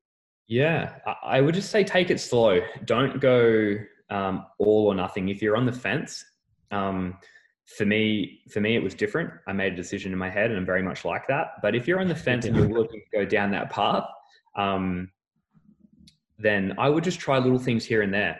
Maybe start with one day a week where you try and decrease the amount. And then you might, spend, like in a lot of the blue zones, you might only, eventually get to the point where you're having, animal products 1 day a week or 2 days a week, and you just decrease it and maybe make the portions smaller. But I would ease your way into it. Don't go all or nothing, because then you'll probably hit a roadblock at some point and you'll come crashing down and you revert back to what you were doing before. So it might be a point that you just take it slowly, and you just maybe have a day in the week where you decrease it, or you prepare differently, or you try something new. But yeah, just take it step by step and don't rush it, and treat it as a longer process. Kind of like, if you're really overweight and you need to lose some weight to be healthy, you don't want to just go on a crazy crash diet and have it all revert back on you in 6 months' time, because you haven't built the stability where you need to. So I'd say take it slow. For me, I didn't take it slow. I just I made a decision sitting in my car looking at a truck. But for a lot of people can do that, and for a lot of people they can't do that. So or maybe just take out one. If you're looking at just going completely plant-based, take out beef, and then have your chicken and your fish and your eggs, and then when you feel comfortable in preparing tofu a little bit better, or tempeh a little bit better, then take something else out, and do that for 3 weeks, and then take the next thing out, and then take the next thing out, and then substitute it with something else, and learn how to prepare it well, and learn how to make it taste good, so you don't restrict yourself in those ways as well. So I think, step by step is good. And that's probably going to make it more longer lasting, and as whole food and as much variety and as much color as possible is what I typically. And your taste buds change. If for a lot of people don't like the taste of a lot of these things, your taste buds change, and that you learn to develop them, and you learn to also cook and prepare these better. I'm in Amsterdam at the moment, and it is some of the most absolutely amazing vegan food I've ever had in my entire life. Cool. That's awesome. It's just crazy. I think, yeah, I think it's interesting because, listening, even when you speak on, how you did it, how you changed, you and I are the same in the sense that we're all or nothing people. I think we've established that. And I think one trait that comes along with that is you really dive in. Like, you're not just like, hey, I'm going to become a vegan. And then you just start like randomly eating not meat. You're like, okay, I'm going to become a vegan. And you get home from that drive and you're like on Google for 4 hours, Yeah, Googling like pretty how to much. do everything. Not a Yeah, lot of pretty people much. are like that. So I think yeah, where a lot of people run into problems is maybe they'll either try to make that switch, but they're making it from a place of a standard American diet and a standard American understanding of nutrition, which is Yeah. non-existent. You were a professional athlete before. You knew to some extent you knew what you were doing. um, I think I like the idea of the slower approach to whatever you're doing, because Yeah, the I other agree. problem, and I'd love to get your thoughts on this, with things like a lot of nutritional research and studies and documentaries and stuff that come out, is it's all epidemiological. It's all after the fact checking boxes. So, like, okay, you had heart disease. You were following the standard American diet. You switch to a plant-based diet, all of a sudden you reverse your heart disease. It's like, okay, but also you stopped drinking, you stopped smoking, and you started exercising. So Exactly. And that's why I agree with you. And that's exactly why a lot of people see great success when they switch to a plant-based diet, but then also a lot of people see great success when they go meat only or carnivore, yeah. because they're just getting rid of the toxic, after all of the Mhm. other stuff that comes with their poor lifestyle choices. So, if you get rid of everything else that's inhibiting you, then yeah, you're probably going to see some success somewhere. So I do agree with that. And I think there will be balance somewhere that you will find, but everyone's definitely different. But yeah, I think you have to look at all the things that you did take out, um, that were inhibiting you, not a lot of the other things. Mhm. Yeah, and I mean, I think that's why there's an importance to doing it slow, because a lot of people get motivated in the same way you did and jump, and there's nothing necessarily wrong with that. But I think the problem for people who are, well, you were healthy before, like you weren't unhealthy. You were a healthy person. You were a fit person. So there wasn't a dramatic difference to be had. Really, it was more moral and Yes, whatever. exactly. Whereas there's a lot of people who will do what you did, but from a place of like, I have type 2 diabetes, or I'm overweight, or I'm running down a road of chronic disease, and they see a reversal, but you need to do it slow so you understand what actually reversed it. Because you're right, like, yeah, people who jump onto carnivore, people who jump onto keto, people who jump onto vegan and have these dramatic results, it's like, yeah, okay, great, but it's probably in 90% of the people is not that you need to be on that exact strict specific diet. Yeah. It's that you eliminated a bunch of things that were horrible for you, that are consistent with the standard American diet, and you made lifestyle changes that are dramatically impactful on Yeah. the success. Totally. Totally agree. I can definitely agree on that. And yeah, I think that's a big thing. And once people start to feel good, there's that placebo effect too, which for a lot of people is huge. Like Yeah. 50% of the work they're done. I mean, I think it's just consistent with like what's going on in society right now. Like, it's either you're a good person or you're a bad person. If you're online, if you don't agree with me, you're bad. You're a bad person. You're wrong. Like, and that's Yeah. political. That's like, it's, I mean, that's something I think that's slowly coming to an end, hopefully. Yeah. But it's, similar with cancel culture and all that kind of stuff. And it's just this jump on, pile on mentality. And with something so individual like nutrition, you have to be less ideological sometimes and more just like scientific about your approach, and like really trying to measure how things are going for you. And you can't be married to something. That's what I said about why I'm so fascinated with nutrition, and also why I intentionally try to keep as open mind as possible. And I'm willing to try pretty much anything, because that's the only way you're really going to learn and really going to develop on something that's so individual. I agree. I agree completely. One of the things that makes zero sense to me, I'm not going to lie though, is the carnivore diet. Have you like researched much about that? Like, I've just seen a couple of videos on YouTube, and yeah, I can't wrap my head around it. Nor have I really. For me, it doesn't even register on the scale. It's of just course. what my internal beliefs are, Mhm. in the way that I feel is that I can't do it. So, Yeah. and what I'm doing now, I'm feeling absolutely fantastic. So Mhm. It's nothing that I just can't fathom eating that much of one thing and then expecting it to be great for me. Yeah, I mean, I think it's fascinating. There's this guy Carnivore MD. I don't know if you've ever heard of him. Yeah, was he on Joe Rogan? He was on Joe Rogan, yeah, and that's where I was first introduced to him. And I've kind of been like looking at some of his stuff recently, and like I get it, but if I was to pick an elimination diet, it would be vegan because it incorporates so much more. Like Yeah. I'm pretty like anti against going super far on either end of the spectrum. Like I believe most people will find the best results from balance and kind of a middle ground approach. But of all of the ends of the spectrum, I feel like carnivore is the craziest. It's like you're literally just eating steak like that. Like I don't care what research you show me. I will never believe that eating only one thing is optimal. Yeah. I don't think I'll ever believe that. Like he shows all this stuff and whatever, and it's like I don't know, it might work for a very select few, but also like his LDLs. He talks about how his LDLs are like just ridiculously sky high, and I'm a big believer in that.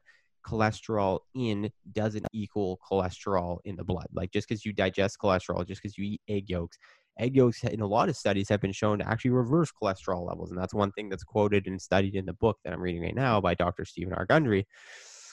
But this dude's cholesterol is off the charts, and he's like, "Oh, it's fine, it's fine." I'm like, "No, it's probably not fine." Like I know cholesterol is something we've been taught to be scared of, and people don't understand what cholesterol is. And having low cholesterol isn't necessarily always a good thing. There's lots of good things that low density lipoproteins do, but it's just the idea of like, I can't wrap my head around just eating a steak and that's it. I can't. There's too much other good stuff out there, like good for you. You know? Yeah, I'll usually when I first started doing plant-based, I was aiming for 40 different plant foods per week. That was my goal. That was the aim. Do me a favor, name some of those. Because like that's one of the things I struggle with the most is I want to eat more plant foods and a wider variety, but I'm like, I have potatoes, greens, broccoli, and carrots. That's all I can think of. Like what? 40. Pumpkin, capsicum, rock melon, strawberries, raspberries, blueberries, blackberries. You've got spinach. You've got sprouts. You've got so many different varieties of sprouts as well. You've got beetroot. You've got lettuces, all different types of lettuces. There's probably a million of those. Spring onion, onions, sweet potato, purple potato, watermelon, rock melon. It's building 40. If you were to sit down for 15 minutes, you would have 100. It's very simple. Do you? How much greens do you eat a day? Seaweeds as well. Seaweeds are amazing. How much greens do you eat a day? How many leafy greens do you eat a day? Well, when I first also started as well, I was aiming for around 800 grams of vegetables in general. Yeah. Okay. Yep. But like of leafy greens specifically, I'm talking about like leafy greens like spinach, kale, Swiss chard, lettuce, all that kind of stuff. Probably in each meal, I would probably have 3 meals a day, and it'd be like maybe a good like two handfuls. Handfuls in a meal, probably 3 times a day, or in a smoothie. Have you ever read anything about the kidney issues that can come from like super high levels of, I don't think that's a super high level, but there's a lot of people who have reported like developing kidney stones and other kind of kidney issues from, it's mainly like juicers, people who will juice because you just get such a high volume, but leafy greens at too high levels can result in like that kidney kind of stuff. Have you ever seen anything about that? Yeah, definitely. I have heard of that. I probably don't eat anywhere close to that range. But yeah, I definitely have heard of people overdoing it and themselves in a hole. So if you do go too crazy with it, and I think everyone will have to, weigh up how much they're having themselves. But yeah, typically, if I wasn't an athlete, I probably wouldn't be a very big eater either. Being an athlete makes me a bit more of a bigger eater, but yeah, typically I'm not that much of a big eater. How do you find the satiety factor of it is? Because like, I think the typical argument against a vegan diet for an athlete is the amount of calories you have to consume in order to consume that from plant-based foods. Plant-based foods are always going to have higher water levels in them for the most part. And so you're filling your stomach, but you're filling it with a lot of water and fiber and stuff that isn't exactly providing you caloric value. How do you like balance those two things? I do have a lot of nuts and seeds. So I do get a lot of caloric value out of nuts and seeds and things like that.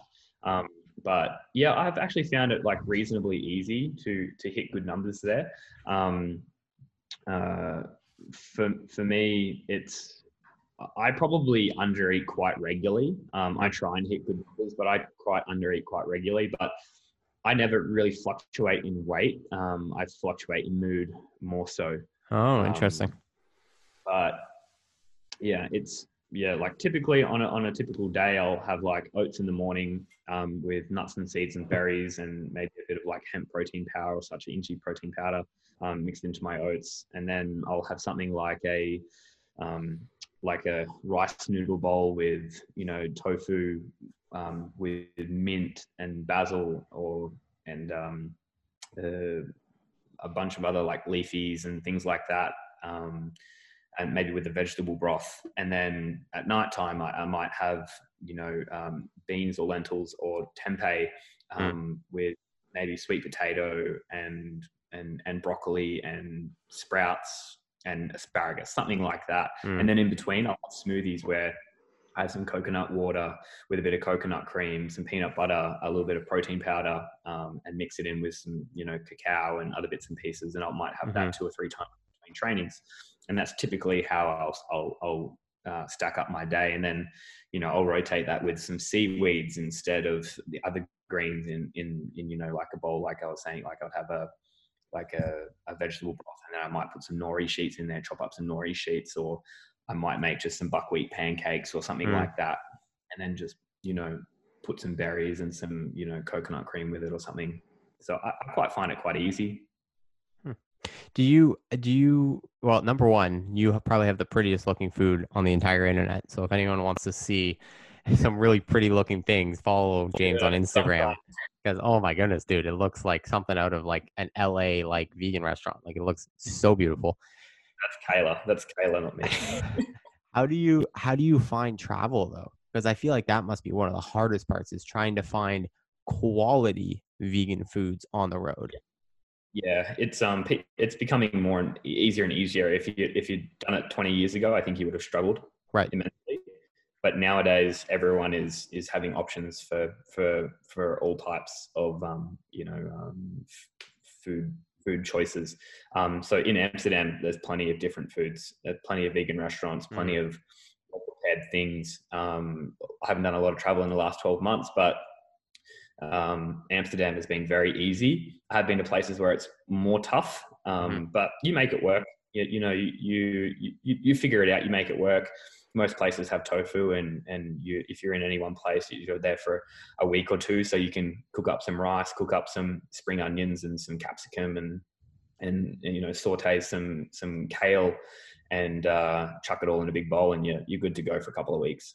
Do you eat a lot of husked grains? Because you talked about oatmeal, you talked about buckwheat pancakes. Do you eat a lot of like husked grains, like whole grains, or do you rotate between that? And yeah, probably just like rotate pretty much between those. Like I will every now and again I'll change it up, but yeah, like I'll have oats most mornings. That'll be my kind of go-to. I'll have oats most mornings, and then if I'm feeling like a treat, then I might make some buckwheat pancakes. But other than that, it's usually things like either rice or quinoa, or mainly rice, mainly like basmati rice or something like that, with a variety of colors on top, with either a protein, like a higher protein content plant food like beans or lentils or tempeh tofu, or something along those lines. Yeah, because that's one that I find interesting, and I've kind of heard from a few different places, is the white rice versus brown rice debate, and how like in a lot of cases white rice is quite superior for you, especially from a digestive perspective. Like there's a reason why psyllium husks have been for thousands and thousands of years removed from the grains we've been eating. And I mean, like ancestrally, we're not even supposed to eat grains, really. It was like animal foods, fruits, like 2-stem vegetables, tubers, and I don't know what else. I think those were kind of the main ones, or 1-leaf vegetables and tubers. And then we started incorporating during the agricultural revolution and like when ancient Egypt and all that kind of stuff, grains and all that. So it's, I think, more ancestrally consistent to remove the psyllium husk fibers and the sheathings from all of these things. But yeah, I mean, I don't know. I think that's where a lot of people find to digestive issues too sometimes. Yeah. For me, I've been actually pretty good, but there are other people that, as I said, experience a lot more digestive issues than what I would. But yeah, I typically don't have tons, but yeah, I have them from time to time, and I don't seem too much problem. You seem very, although you have the moral, ethical stance on why you do what you do, you seem open to ideas. You don't seem, it's not religious to you. A lot of people take nutrition as religion. Do you find that? Yeah, definitely. I think having a crazy hard stance on too many things is quite difficult. But yeah, look, I'm always open to hear people's opinions and take them on board. And at the end of the day, like, I've got my path and they'll have theirs. And I'm always willing to listen to someone and to hear what they have to say. But whether I, take it on board and I want to, utilize that information, I have the choice. I've got the choice to do it. And if I want to take, a couple of key things from that and be like, yeah, cool, I like that point there, I'll take that on board. But then, I'll take whatever else they had to say and treat them politely and then just not put it into practice. Dude, I love that. I love that because it's just people who react in those really strong ways are usually people who are the most unsure of what they believe in. Like if you're totally. Super obligatory defensive and you won't even hear someone talk about something else that's maybe a little bit counter to what you're saying, it's usually because you're not very secure in yourself and your own beliefs. Like I'm more than willing to listen to someone tell me I'm completely wrong, because number one, I think I can learn something. And number two, at the end of the day, like I'm going to take pieces, like you said, pieces of that, but I'm not going to just like believe what you're saying because you're telling me you have these studies. It's like, yeah, there's lots of studies out there. Like I'm not just because you know what I mean? You'll find a study for whatever you want to believe in. Exactly. People create echo chambers too, man. People create echo chambers to what they want to hear. And that's why I wanted to have, this discussion. And like, we've met before and we've hung out, and I know you're a really nice guy. But then when you first were like, oh yeah, I did it for moral reasons, I was like, I'm a little nervous to like start asking questions about nutrition. But you're very open about it, which is great, and that makes for great. And I think that's how people learn. Like you have to have people like you and me who have opposing practices, but open at minds and viewpoints to have conversations about it. You know what I mean? Like I wouldn't even say I believe any of the things I'm talking about. It's not a belief for me. It's just like this is what I've heard and learned in practice and what works for me and kind of what I think is good. Yeah, what feels good for you. And I think if everyone just pulled out the defensive card every single time someone had an opposing view, we wouldn't get very many places. So I think let everyone have their say and you work together and you at the end of the day, everyone evolves and everyone can take what they want and do what feels right for them. That's why I like doing it over a medium like this, like a podcast, because you and I get to have a conversation for hours on end, open format, expressing ideas about these topics, as opposed to making one Instagram post where you put a couple little things in a caption, but you can't really express your full idea. And then you have a bunch of people making assumptions on what you're trying to say and then attacking you for that. Yeah. Do you struggle with that? Because you have a following and you've been, pretty open about your journey, not necessarily just nutrition wise, but we can use that as an example. Like that's part of the culture nowadays and it's tough. I think I wouldn't get many places if all I did was bashed on omnivores or carnivores. If every second post I put up was being like, you're doing this and you're doing this, it's not going to get any ground. Yep. And I've seen people get really defensive about it and it doesn't get any ground. It just stirs people up and you get nowhere. Whereas if I can, be a kind person, a polite person, I can live a healthy life. I can do things that help to inspire people. And, I just show my experience. And then if if people want to take it on board, it's their life to run. It's their path to take. And if they want to take some inspiration from a couple of things here and there, then feel free. And if you don't want to, then it's entirely up to you. But it's evolution. It's we have to do what feels right for us, and we have to learn to keep an open mind. And that's kind of what I try and do in everyday practice. Yeah. How do more people do that though? Because everything in the world right now wants you to read a headline and freak out. You know what I mean? Like I was talking about this even from the perspective of like media nowadays. Like, clickbait is a thing because in previous years, the New York Times sold papers. You went to the newsstand and you bought a paper, and therefore they had income. They had sustainable income, and they could write true hard-hitting journalism. Now, if they don't put something out there that's big, bold, whatever, that gets you to click on it, they're not going to get the ad rev, and they're not going to be able to keep running as an institution. So like with culture so shaping towards like people freaking out, like how do you break free of that? I think you can, I think go out, and when you can, when borders open up, go out and travel and experience some different cultures and start to do some inner work on yourself. Rather than, just stay in your bubble and not go out and learn anything else. I think getting out and seeing new ways of life and how other people do things and getting an experience for that can really, impact you and allow you to take different pathways. For whatever reason, it's just self progression and self learning. That's probably the biggest way to keep an open mind, and listening to things like this might just help you just to take instead of, biting back at someone who has a really hard opinion, just let them talk, take on board what you feel like is necessary, and leave the rest. Mm-hmm. I mean, yeah, it's one of those things where the enjoyment that comes from also being open to having your viewpoint countered and like to learning from it, like it really is like, it feels empowering. It doesn't, a lot of people I think are scared that if they're wrong and they're an idiot and everyone's going to look at them and think they're lesser than them. And like, I see people get super, and we all have those people in our lives that if they're mistaken about something, they get so animated and they just try to defend themselves by screaming the loudest in the room.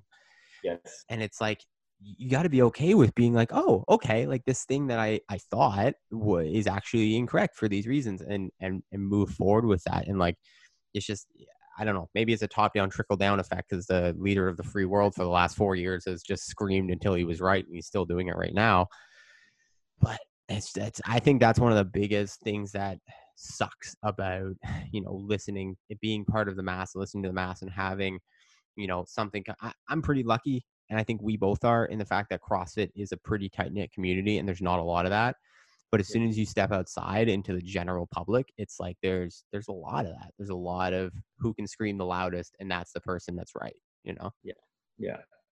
Yeah, I think we have to, take some ownership on ourselves and just run our own paths, and, keep the people that are close to you that, are feeling your vibe, and you keep them close, and you keep an open mind for when you meet new people, and take from it what you can and learn as much as you can, and create your own experiences. Hear you. So you're in Amsterdam right now, which I think is cool. Yeah. But why aren't you in Australia? Because Australia is like fully open right now, aren't they? They went in like a 4-month lockdown, and now you can just like go to massive parties and it's okay. Yeah, well, I'm here just in stopping by. I was supposed to be, I'll be flying back to Australia mid-January. So I'll be here. I'll do one more EC race in Germany for bobsled. And then I'll be heading back to Australia to do my 2-week quarantine. And then I'll be good to go. Finish the rest of the summer. Be free. Finish to enjoy summer and get back some tan. I'm looking pretty pasty at the moment because I haven't seen sunlight. Bro, it's a crazy approach. Like, I don't know how much I'm assuming you probably know everything about it, but it was like a 3 to 4 month really strict lockdown before summer, right? Like you weren't allowed to leave or do anything. But that was just Melbourne. The rest of Australia was pretty well good. Oh, okay. So within Melbourne, but then, it's that island effect. There's like 0 active local cases or something right now, right? Yeah, it's bugger all. That's bonkers. It's crazy. So Australia is pretty sweet at the moment, which is great. I'm definitely looking forward to getting back there and seeing everyone. I've been away for a little while now, so it'd be good to get back, hang out, and experience the beaches while they're still hot and before it gets cold again. Is it cold? How cold does it get there, big guy? Maybe like 15 degrees. No, it gets down to like 8 or 10 degrees. Ooh. At the moment here it's more like 2, but yeah, it's 8 or 10 degrees. It's pretty cold for us. Where's your favorite place to travel to? What's like some of the better travel experiences you've had? Cape Town, South Africa, Mhm. Amsterdam, where I am right now, and absolutely love Cambodia. Mm. I've heard amazing things about the first two. I haven't heard much about Cambodia, but Cape Town I've heard is like just one of the most like amazing places on this planet. Yeah, it's beautiful. It's beautiful. Very much reminds me of Adelaide. It's a very beautiful place. Lots of Have you beaches and activities. have you bumped noses with great whites though? Apparently great white population in Cape Town is like crazy. I have never seen one in out in the ocean, like Yeah. with me on the surfboard. No, it would be an experience for sure, as long Yeah. as they don't lose a limb. But yeah, I have not seen one. I've seen some other sharks, but never a great white. It's funny how that fear disappears when you're on a surfboard. You know? Mm. Like when I'm standing on the shore, not even on the shore, when I'm back in my room and I'm like, wow, that's a big ocean. And like one of my biggest fears is literally, this sounds so weird, but being in a boat and having a great blue whale swim underneath me. That's like my biggest fear on the planet. Yeah. I don't know why. It's just so big and it could just swallow you at any moment, whatever. It's one of my biggest fears. So I think about that. I'm like, whoa, surfing probably doesn't sound like a good thing. But the moment I get out on a board in the water, it's not even crossing my brain. It's like I could care less. Yeah. You know? 100%. Yeah. It's the most amazing feeling ever. If anyone hasn't surfed, I'd recommend it. Yeah, it's a good time. It's a good time. I like that sweater you just throw it over yourself. Did you make that? That looks very nicely knitted. Yeah, it's I got it from Fit Aid, gave it to me recently. Oh. Do you see Noah Olsen's copying your hair now? Yeah. Nah, he told me ages ago that he was growing it out to try and make it happen, and I was like, yeah, go for it. Dude, he looks like you now. Like, I don't know, maybe it's just the blonde dreadlock thing, but like some of the pictures he'll post on his story, I'm like, I look at it quickly and I'm like, what the fuck? It looks like James. I look at it too and think, oh, that's me. Oh, no, it's not. It's Noah. Yeah, classic. It's a very individual look, I guess, eh? Yeah. That's Cool, cool. man. All right, buddy. Well, I'll let you run. I know it's getting late there. I appreciate you coming on and chatting. It's been fun. No worries. Oh, mate, I've had a blast, and yeah, thanks so much for a sweet chat about lots of different opinions. I love it. It's really good. Cool, man. I appreciate it. Well, where are we going to see you this year? Do you have any ideas of where you're going to be throughout the year, where people can find you and see you? I'll be in Australia from January. Yeah, I'll be in Australia from January, and then from there, hopefully, maybe make it to one of these sanctioned events, and then from there, hopefully make it back to America maybe next year for some bobsled. Do you know if Tia's quitting CrossFit and going full bobsled right now? Can we get some inside information here? I have no idea. I know she's in Korea, but I have no idea where it's taking her. All right. I guess we'll have to wait and see. Yeah. All right, buddy. Enjoy the rest of your evening. Thanks for the chat, and we'll talk soon. Thanks, dude. Really appreciate it. Yeah. All right, buddy. Talk to you later. See ya. Bye.